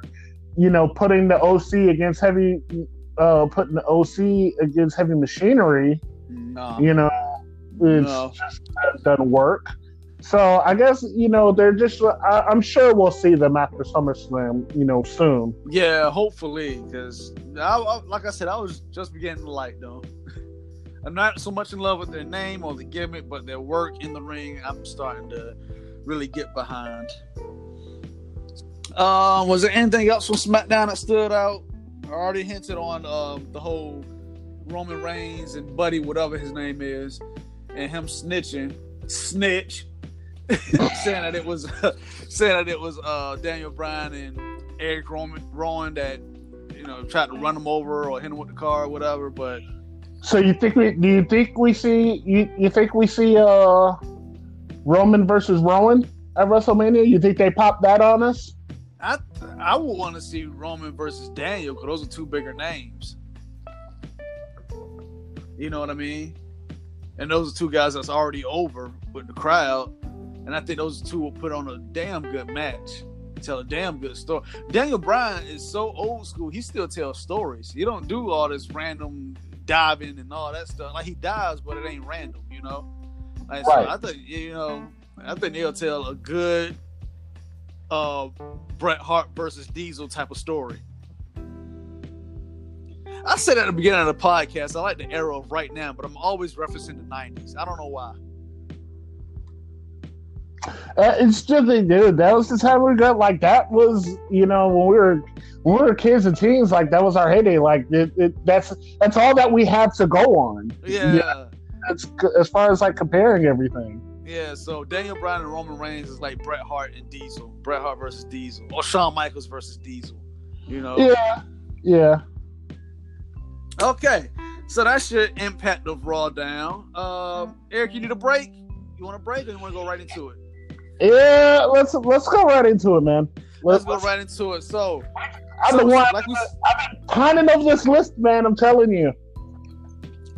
So as we were saying, SummerSlam is this Sunday, August 11th. It's probably going to come on at, like, I don't know, 6 or 7. Probably going to be like 10 hours long, so you might want to take off work the next day. It's going to be a long one. But it's this Sunday, so me and Eric have put together our top 5 SummerSlam matches. And this is dating back to when SummerSlam's genesis, which is probably back in the Ronald Reagan era until now. So we just did 5 because last 2 times we did 10, we were both hurting at the end of it because of all the research we had to do, and it's a lot of talking, and it was just a lot. It was just too much for us. So we just narrowed it down to 5. He did 5, I did 5. So Eric, I'm gonna let you go first. You do your number 5, then I'm gonna do my number 5, and then we just go from there. Okie dokie. All right. Starting off at number 5, we have Shawn Michaels versus Razor Ramon, the ladder match for the Intercontinental Championship at SummerSlam 1995. Man, this match I felt like should have been higher on my list because of, like, the catalyst beforehand. Like, when it came to WrestleMania, like WrestleMania 10, that ladder match between Shawn Michaels and Razor Ramon was legendary. First of all, it was the first of its kind. It was the first ever ladder match. So it's like you had no idea what to expect from that match. And then to see how legendary the match became over time, you know, it was so good, like they had to do it again at SummerSlam. Like they had to do it again. And honestly, I don't think this particular one lived up to the WrestleMania 10 ladder match they had a couple of months before this one. But it was amazing. Nonetheless, I can say with the honest heart, I was, even as a child, as a 10-year-old kid, and it was 95, I was 9 at the time. So as a 9-year-old kid, I was not keen on seeing Shawn Michaels' ass, okay? I was not keen on seeing that. But that was one of the low points of the match, if I had to say. Like, it was awkward because I was watching with my mom. I was so afraid that my mom was going to be like, what is this mess going on? Change the channel. Hopefully, luckily she didn't, but I don't know. She might have admired Shawn Michaels' ass at that point enough to watch it anyway. So who knows? But that match, it just didn't.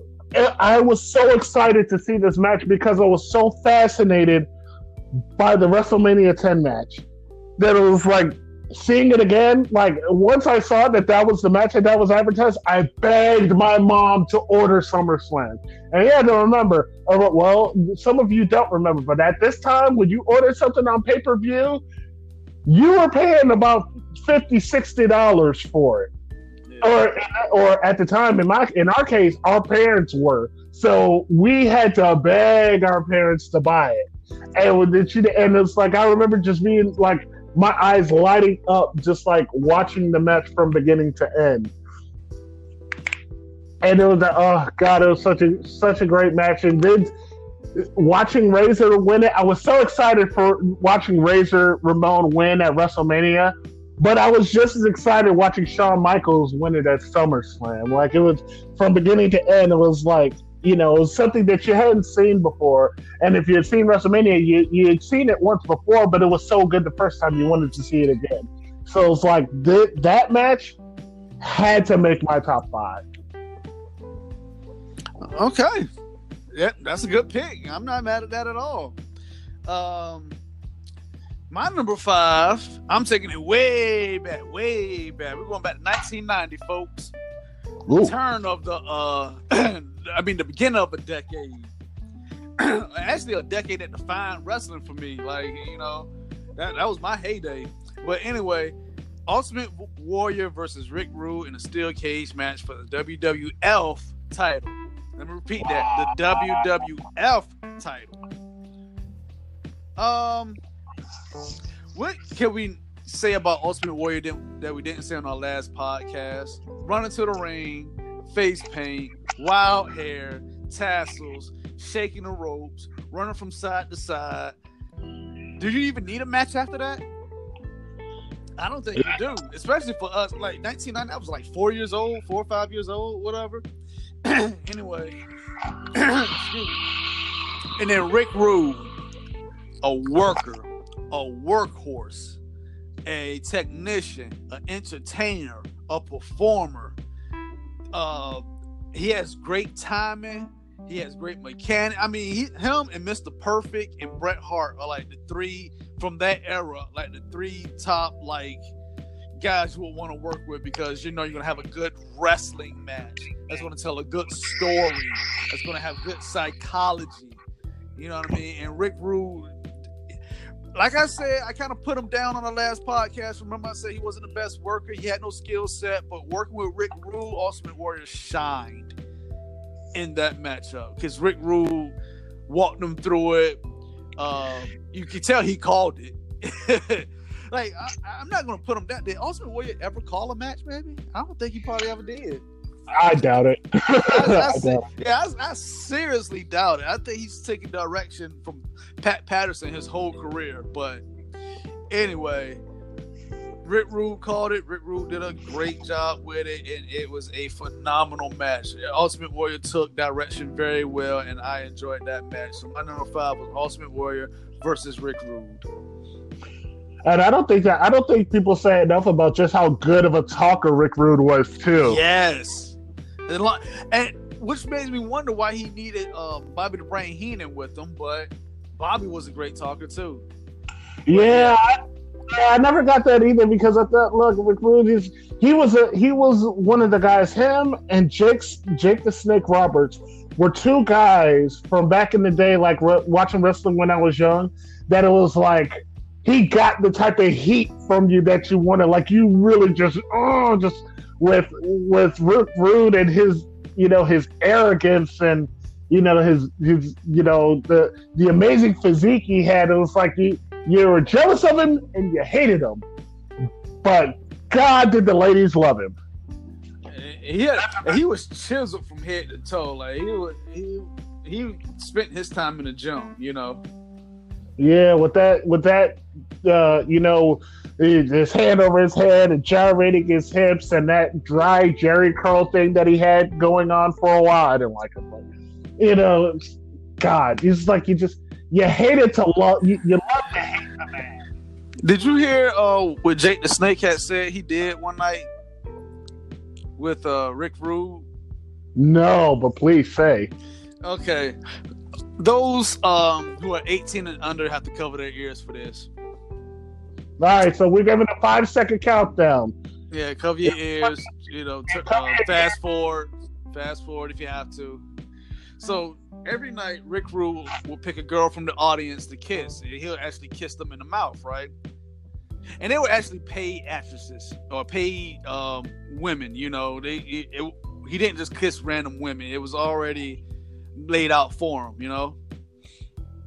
Well, one of the girls that Rick Rude was supposed to kiss that night was a ring rat. You know what the rats are, the groupies.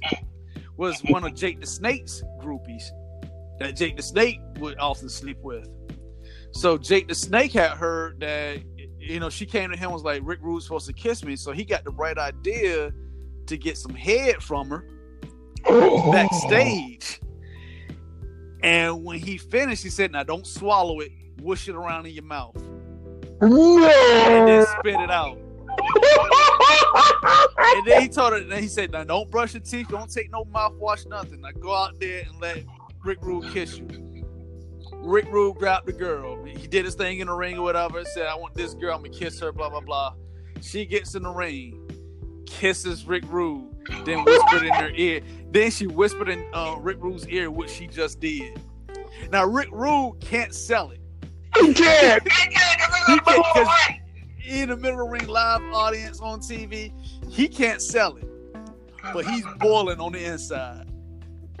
Did Jake the Snake stick around for that? No, he did not. He bounced out.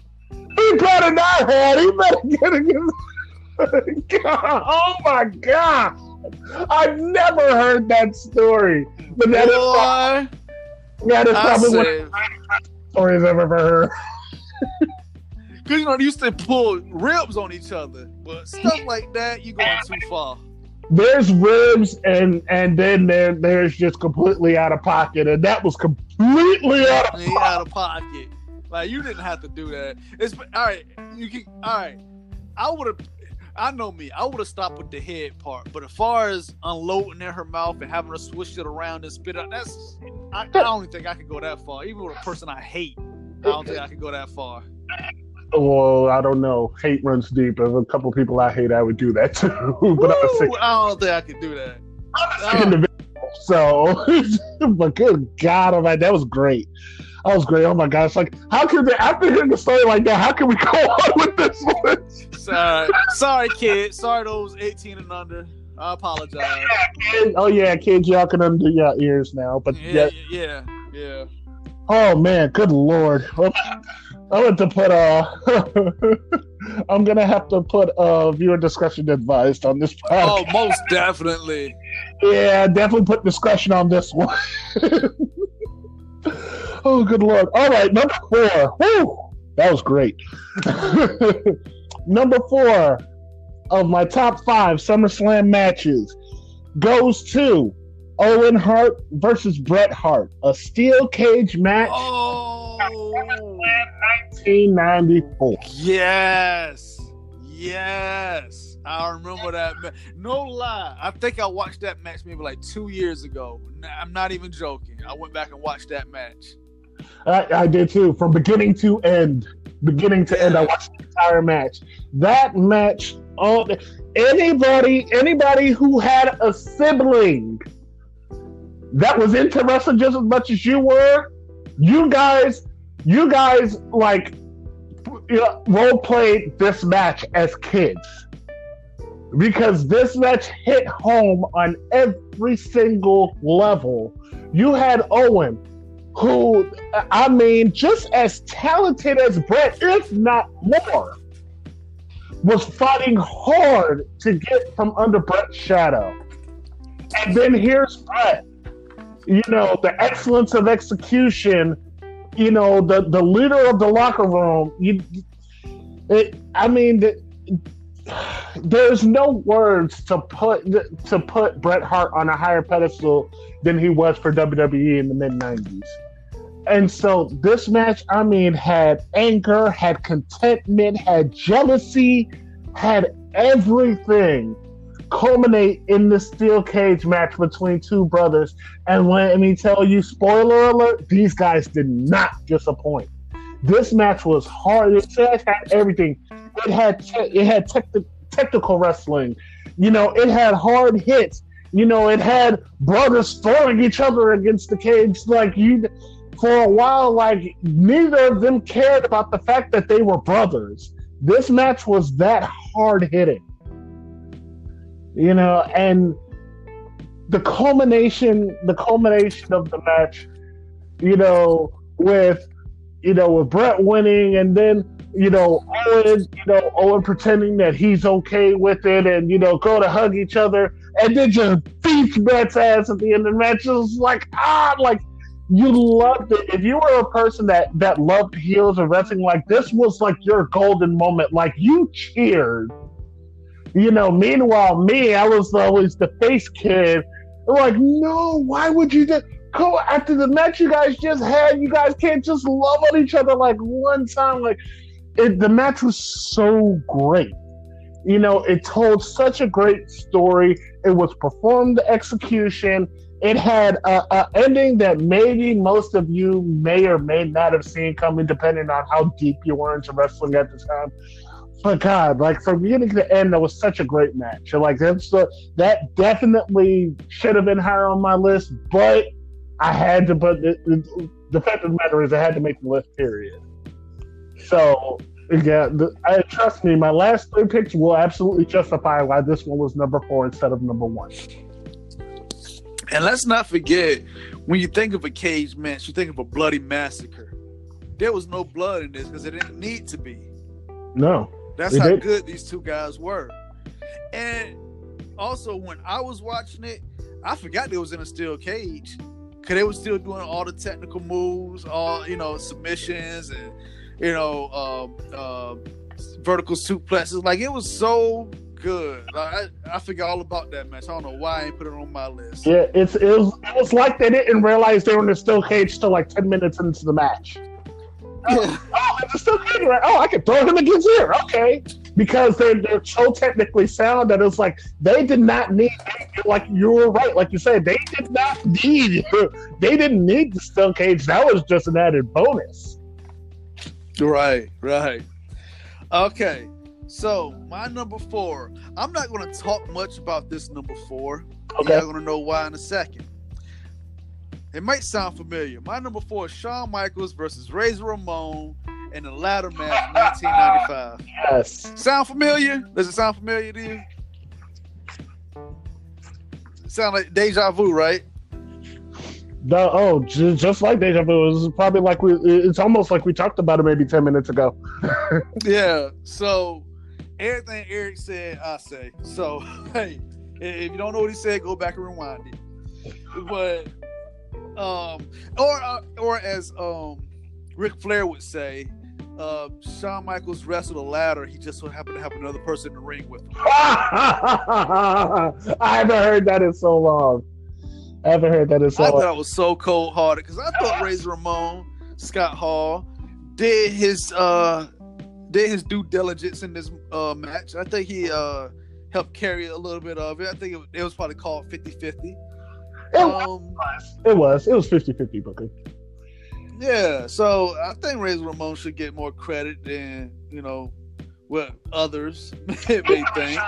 But I totally understand what Flair was saying because Shawn Michaels did do more of the more flamboyant stuff, the more stuff that stood out, like jumping off the ladder and using the ladder as a weapon and all that stuff. So I understand what he was saying. He was more creative, but Razor Ramon had to be there to take those bumps to sell it.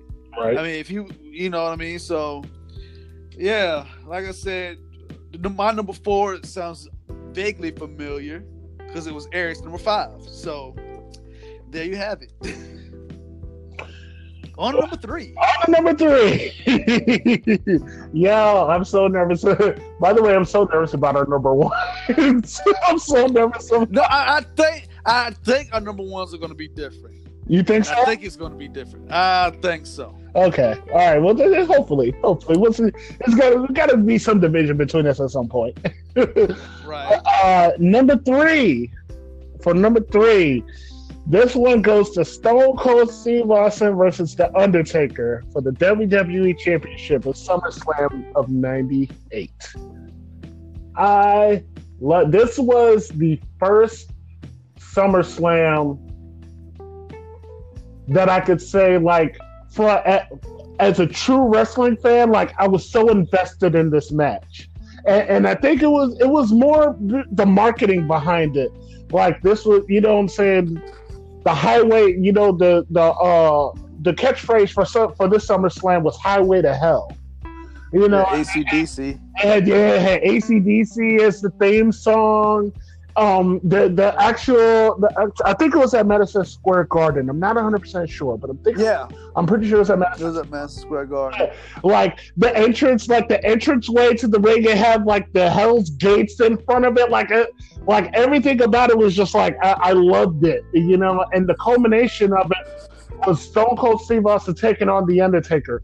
This match was fire from beginning to end. You had Stone Cold Steve Austin, and I mean, this was Stone Cold in his heyday. Like, this was prime Stone Cold Steve Austin, beer swelling, flicking off Vince McMahon, give me a help. Like, this was Stone Cold, like, in his net. Like, this was the best Stone Cold that you were going to see, in my personal opinion.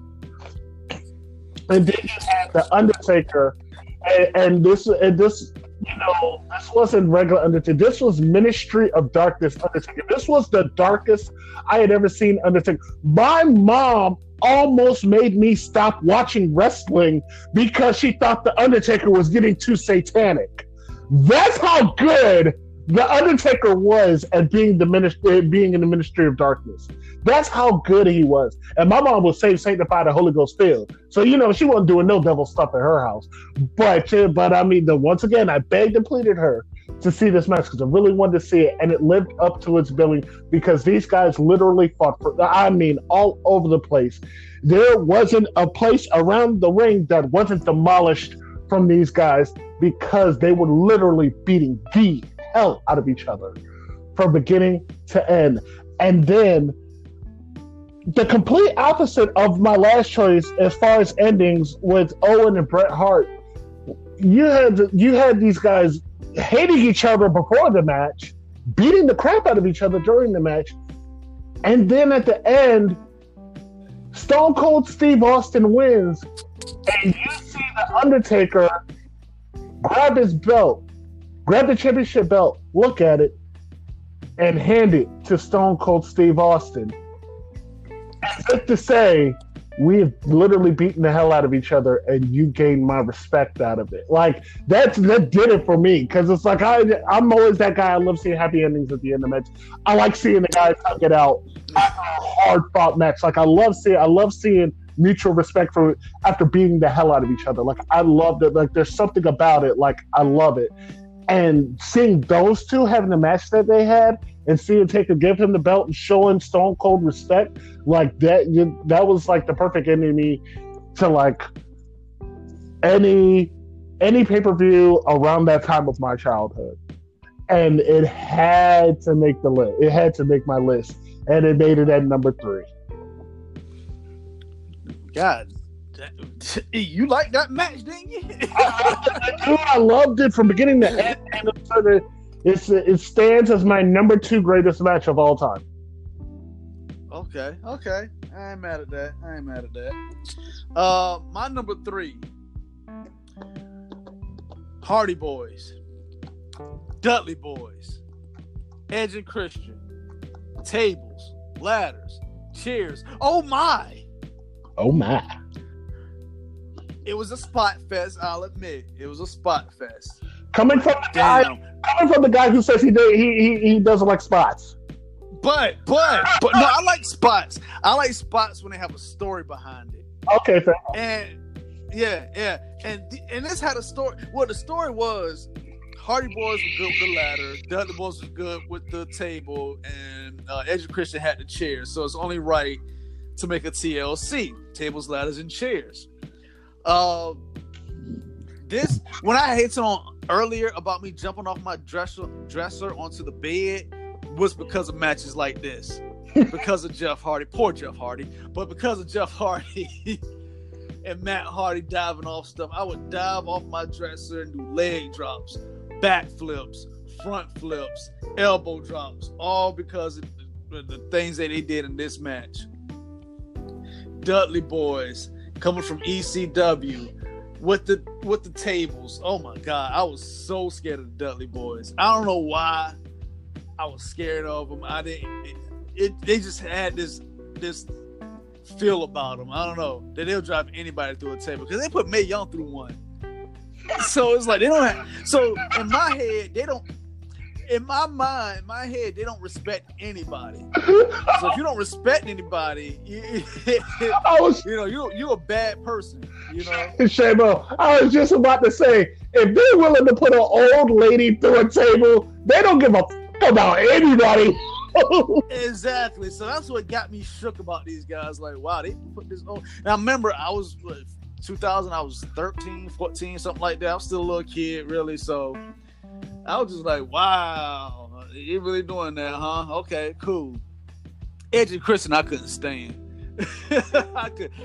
And that means they did their job well because I couldn't stand them with that whole 6-second photography spot that they used to do. Like, I'll give you guys 6 seconds to take pictures of us. I couldn't stand that stuff. So I think the storyline fit perfect with these three teams. I think they work well together. I think they help build each other's career. All of them are Hall of Famers. I just enjoyed the match. It was just a fun match to watch, you know? Because for it being 2000, they was doing stuff you didn't see to probably like 2008, 2009. So it was very ahead of its time, very revolutionary. So my hats off to those guys. They did a phenomenal job entertaining the crowd, entertaining me, and putting on a damn good show. Real quick. Okay, so that was Summerslam 2000, right? Yeah. Wasn't that was the first ever TLC match, wasn't it? Technically, yes. Okay. Because at WrestleMania that year they had a triple threat ladder match, but they also had chairs and tables with it. You know what I mean? So that was the first official tables ladder match. Yeah, that was the first. Yeah, to be labeled as a tables, ladders, and chairs match. Right. The one at WrestleMania was just a triple threat ladder match, but it had everything that they needed in there with the chairs and the tables. Man, so a match. Yeah. All right. Well, I'm not going to spend too much time on it because my number 2 is Edge and Christian versus the Hardy Boys versus the Dudley Boys. The TLC match. Oh, that's crazy. You're number 3 and my number 2. Yeah, that was such a great match. That was actually fun going back and looking at because it's like just bodies flying everywhere. Let the bodies hit the floor. Let the bodies. Oh God, I miss that song so much. Yeah, that was awesome, and you are absolutely right. It was definitely like way ahead of its time. Like, you know, just the Hardy Boys and Edge and Christian themselves were like, those guys were ahead of their time with the moves that they were doing, and you know, the flying acrobatics and the things that they would do. Like, nobody had seen anything like that before. So yeah, you're absolutely right, man. That match was ahead of its time, and it was such it gave you a taste of the hardcore element from ECW. Yes. It was just in WWE form. You know, like you got your own taste of it. And yeah, it was great. I loved it. From the beginning, like I said, that was your number 3. That was my number 2. You said everything that there needed to be say about it. So my number 2, same thing. Edge and Christian, Hardy Boys, and the Dudleys for SummerSlam 2000. My number 2. Is there a glitch in the Matrix? You know, remember the movie The Matrix when Neo was walking through and he saw the cat walk by, then he saw another cat walk by. He was like, whoa, deja vu. My number 2, Stone Cold versus The Undertaker. Wow. 1998 for the WWF title. Definitely. Sound familiar once again? Definitely a glitch in the Matrix. Glitch in the Matrix. Did you know about the part where Stone Cold got knocked out? Yes, I can't believe I didn't. I can't believe I didn't talk about that. But yeah. I'm glad I left something for you. Tell the people. Yeah, so there was a point in that match where Stone Cold actually gets knocked out by the Undertaker. Not on purpose. It was an accident, or you could call it a botch if you want to, but it was more of an accident where Undertaker was bent over and Stone Cold came and kicked him in the chest, and Undertaker popped up real quick, and the back of his head hit Stone Cold's chin and knocked him completely out. And the referee, Earl Hebner asks if he was okay, and Stone Cold says, "Where am I?" Whenever you get that response, you know something's wrong here. Those are red flags flying. Hey man, I know Earl was like, "Oh shit." and Earl Hebner's response was, "Goddamn kid, you're in the garden." You know what I'm saying? Like, come on, get it together. You're in Madison Square Garden. Suck that up. Let's go. And Stone Cold, to his credit, sucked it up and kept going.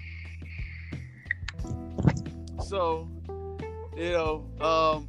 everything Eric said about that match, I'm saying about it. If you don't remember, go ahead and rewind it. But my number 2, Stone Cold versus The Undertaker for the WWF title. And also, 1998 was when Stone Cold won the WWE title for the first time by beating Shawn Michaels at WrestleMania. So he was blazing about this time. He was on fire. Hell yeah. And Undertaker was already a solidified name. Like, oh my God. We need to do just one podcast on The Undertaker because he's been solidified for years. You know what? He was solidified way before this match even took place in 98. He was already etched in stone as being one of the greatest. Yeah, whenever the Taker decides to finally hang it up, that is the week that we are dedicating the entire podcast to the end. Yeah, let's do that. That sounds good. Definitely. That sounds like a plan. Okay. All right. You're number 1. And I'm keeping my fingers crossed that it isn't my number 1. For anybody who's listening for the first time, this isn't our first top 10 and top 5 list. Like, we've done top 10 lists before. We've done it probably about 3 times, about 3 or 4 times. Yeah, this is our third time. Third time. And literally, every time we do not discuss our list before we do the podcast. We literally come on the podcast and we give our top 5. Every time we have gotten to number 1, our number 1s have been the same. I don't know. I think it probably just goes as far as to show like how knowledgeable we are or how much we're just wrestling marks. But we always say that we've always gotten our number 1s the same. So with that being said, let's see. Please don't say it. Okay, go ahead. All right. My number 1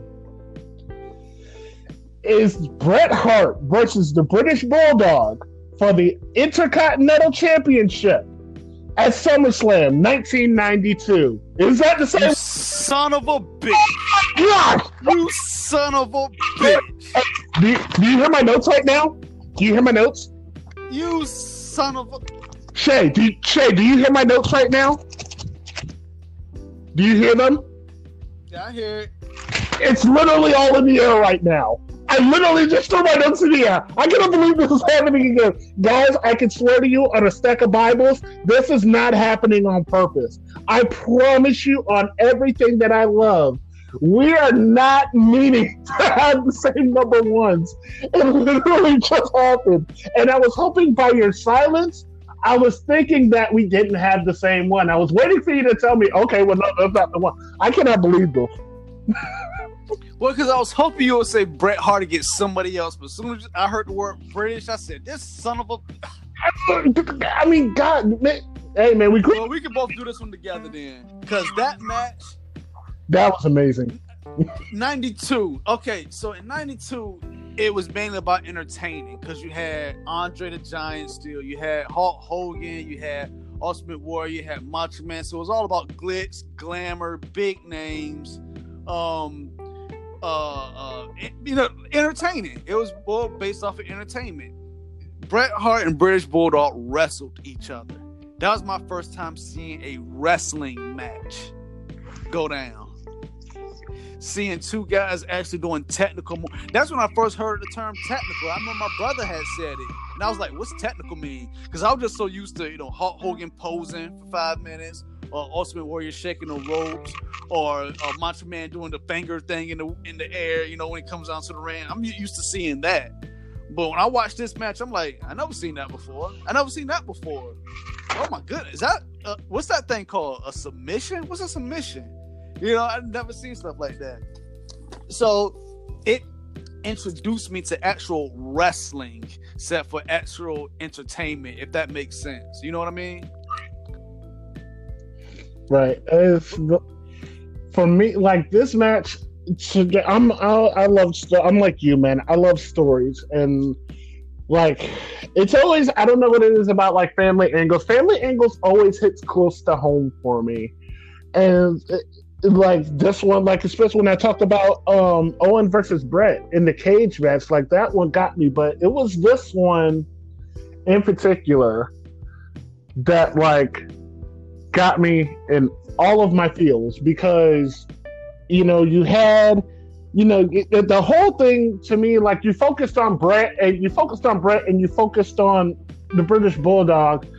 For me as a kid, like when they interviewed Diana Hart, who was the British Bulldog's wife and Brett's sister, like that was like enamoring for me, because I'm like, who do you like that has to be an awful position to be in, to see your siblings compete in each other, but then not just competing against each other, competing in a violent manner. Like that had to have been so tough to sit and watch, whether from a kayfabe aspect or not. Because let's break kayfabe for a second. Like, even if we took kayfabe out of it, like you're watching your husband and your brother, for all intents and purposes, fight each other. And in the wrestling business, you're one wrong move away from paralysis. Yeah. And just seeing that, like taking away the kayfabe aspect, looking at that alone, it's like, you're already, like, your heart's already in your throat, because you're like, your brother and your husband are up there. You don't want anything to happen to them. But then, looking at it like they're fighting for a championship. So they're going balls to the wall, all out. Like they've completely forgotten about the fact that they're related through marriage. All that has gone out the window. You are only looking at two men facing each other for the Intercontinental Championship. And just seeing that match, and for watching them have no disregard for each other, wanting to be the better man, like that match did it for me. I don't know that, like, there's not another SummerSlam match that I feel like you could put number one when you talk about experience in the ring, technicality, story, finish, because that finish was amazing. I didn't see that coming. Yeah, I've never seen that before. Like I was saying, I've never seen wrestling move. Yeah, and it was, oh God, amazing from beginning to end. And watching and seeing the British Bulldog actually, pin Brett and pin him cleanly. Like I to this day, I still feel a little shaky towards Brett after that match, because it was like he didn't really want to hug him, but he knew he had to, and it was just like, it was like you could tell, like he really you could tell, like he didn't really want to hug him, because like most guys would just be like, let me think about it for a couple seconds. All right, bring it in. Like Brett walked off 2 times before he hugged him. Like you could tell he was really salty about losing the Intercontinental Championship. But still, like at the end of the day, seeing them together and seeing Diane hold both of their hands in the air, it's like that. It's such a great, storytelling match. Yeah, and here I go, airing out people's dirty laundry. The night before that match, British Bulldog is at home, right, where he grew up at. So he met up with all his buddies, drinking, doing other things. all night long into the next day. Before championship match. So when it came time for the match, he was in no position to actually be in that ring. Brett called that match 100% because British Bulldog had no clue where he was. It wasn't like what I was saying about Stone Cold getting knocked out and didn't know where he was. British Bulldog didn't know where he was because he was on different things.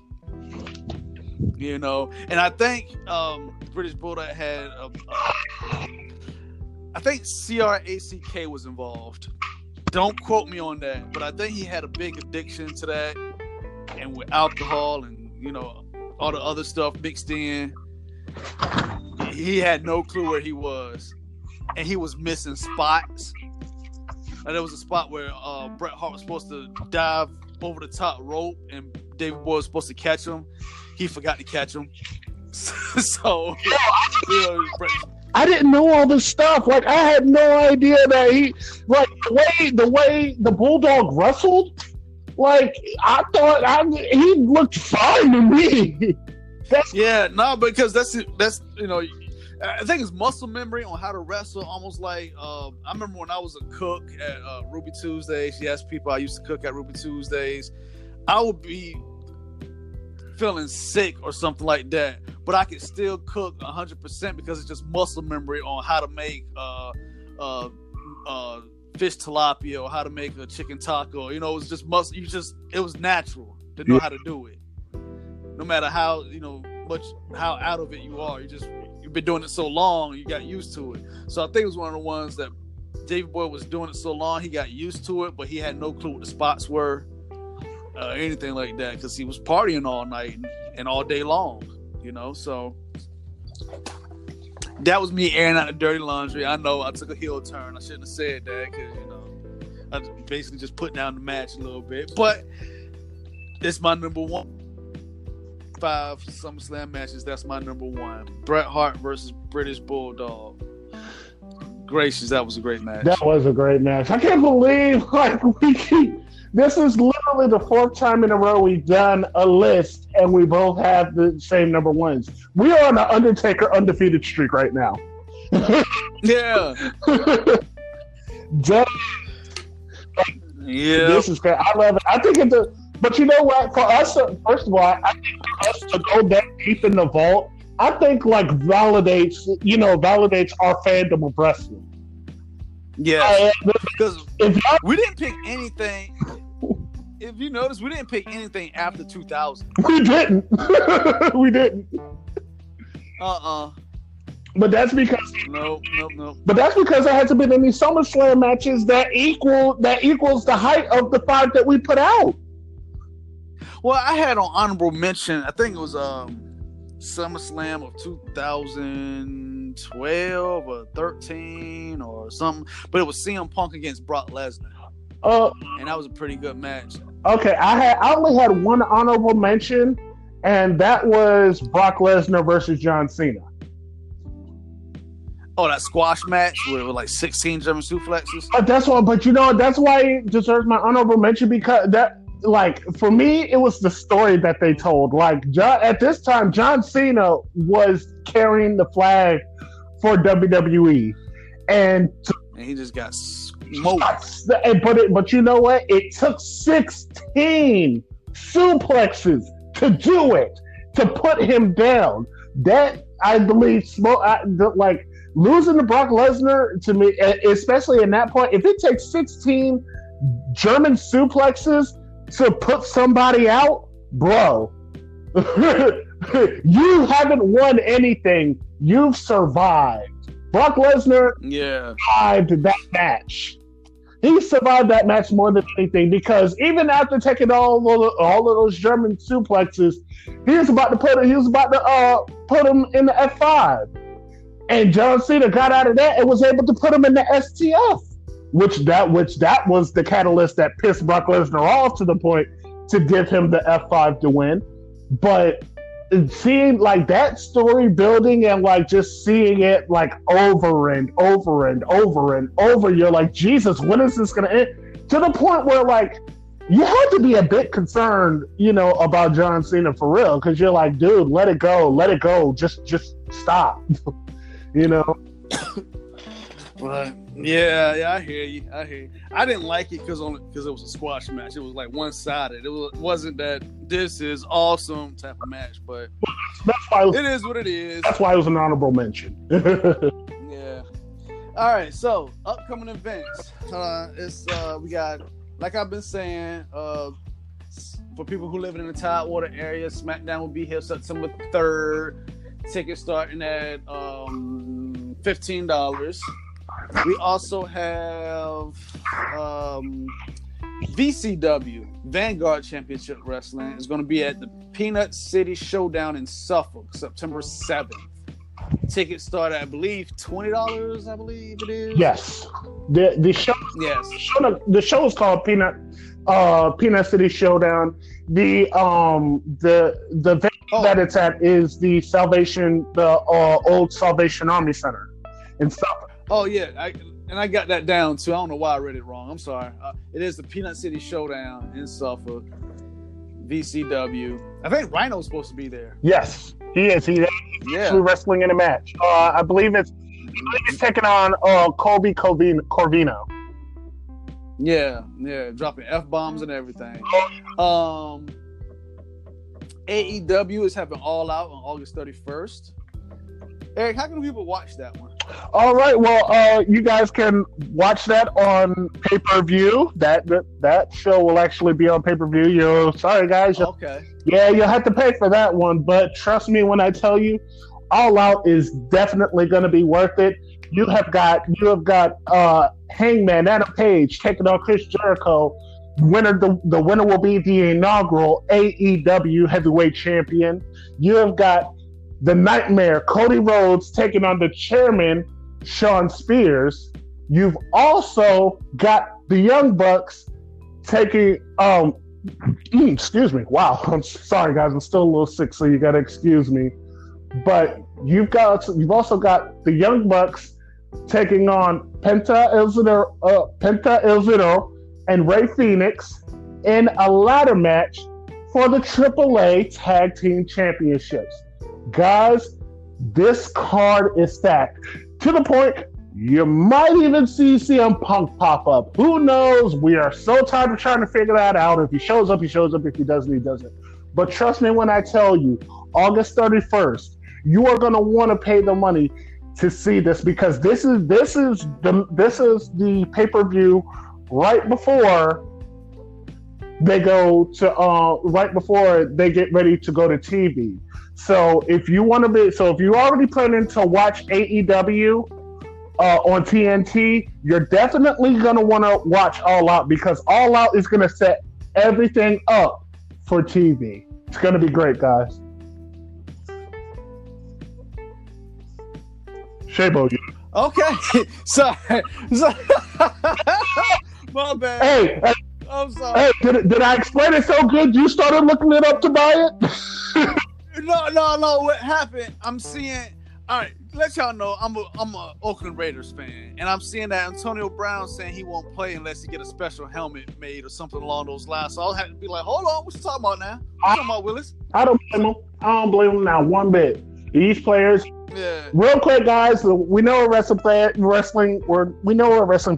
Just give us 5 minutes. Yeah, because we watch other sports too. Like I was so heartbroken when Russell Westbrook went to Houston, because I was riding with him in OKC for so long. But I love. Yeah, we watch everything. He needed to get out. I think it's gonna be good. He needed to get out OKC anyway. He needed to get out. Yeah, and they didn't respect him. Like Russell Westbrook is so underrated. Like that's a dude. Yes, he is. That's a dude you can build a team around. And like they wasn't giving him no type of help. Once Harden left, it's like, they wasn't trying to, you know what I'm saying? They weren't doing the free agency trying to get anybody to help him out, so he had every right to. And that's when I had liked OKC, and it was Kevin Durant, Russell Westbrook, and James Harden. Those three, I was like, okay, these guys. I think if they would have stayed together, they would have been had a title by now. Oh yeah, definitely. I think they would have been had a title by now, but everybody left, and now they got. I think they traded him for Chris Paul, I believe. Yeah.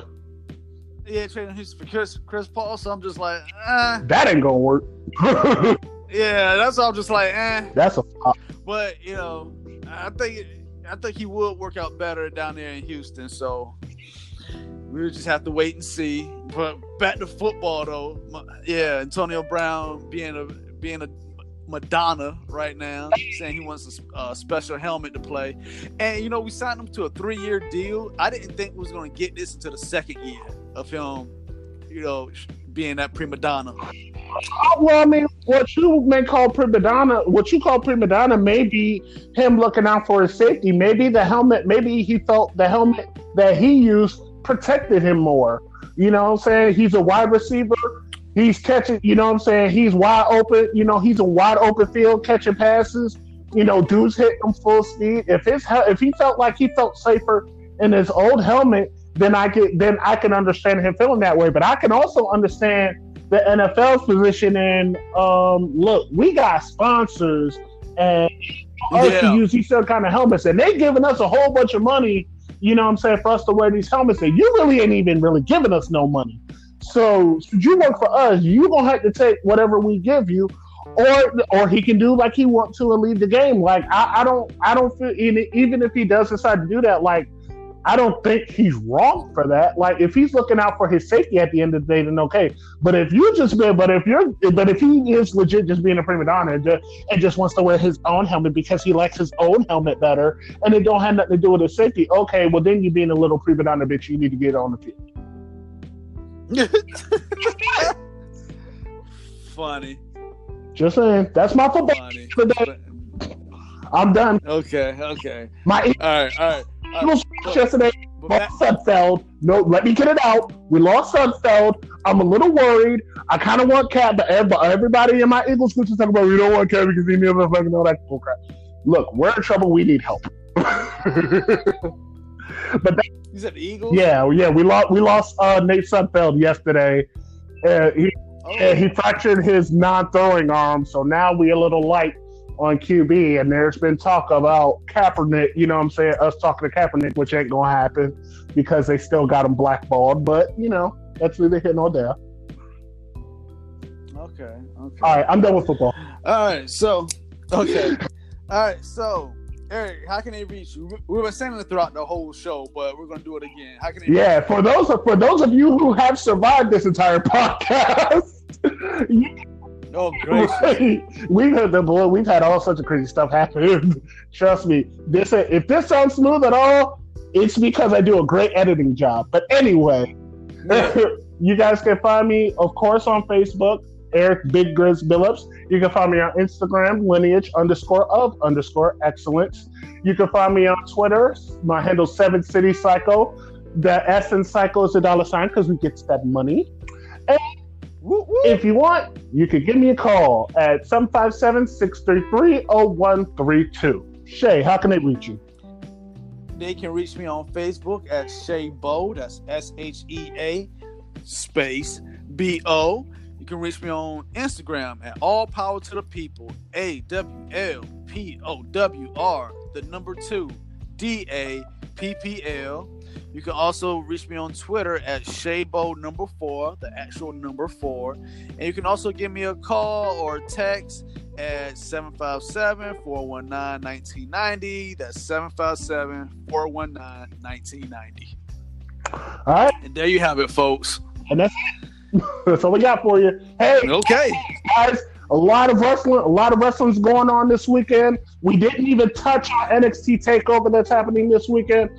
We barely touched on SummerSlam. But what we are going to do for you guys, we're gonna do a special show on Sunday. It's not going to be long. It's definitely not going to be long as this. We are strictly going to maybe go over NXT TakeOver and give our predictions for SummerSlam. And so that way you guys got a little snack, something to snack on before SummerSlam. Right. So I'm Shaybo. He's Big Riz. This is the Hot Tag Podcast, the hottest Hot Tag Podcast, might I add. One and only, baby. Let's go. We out. Peace.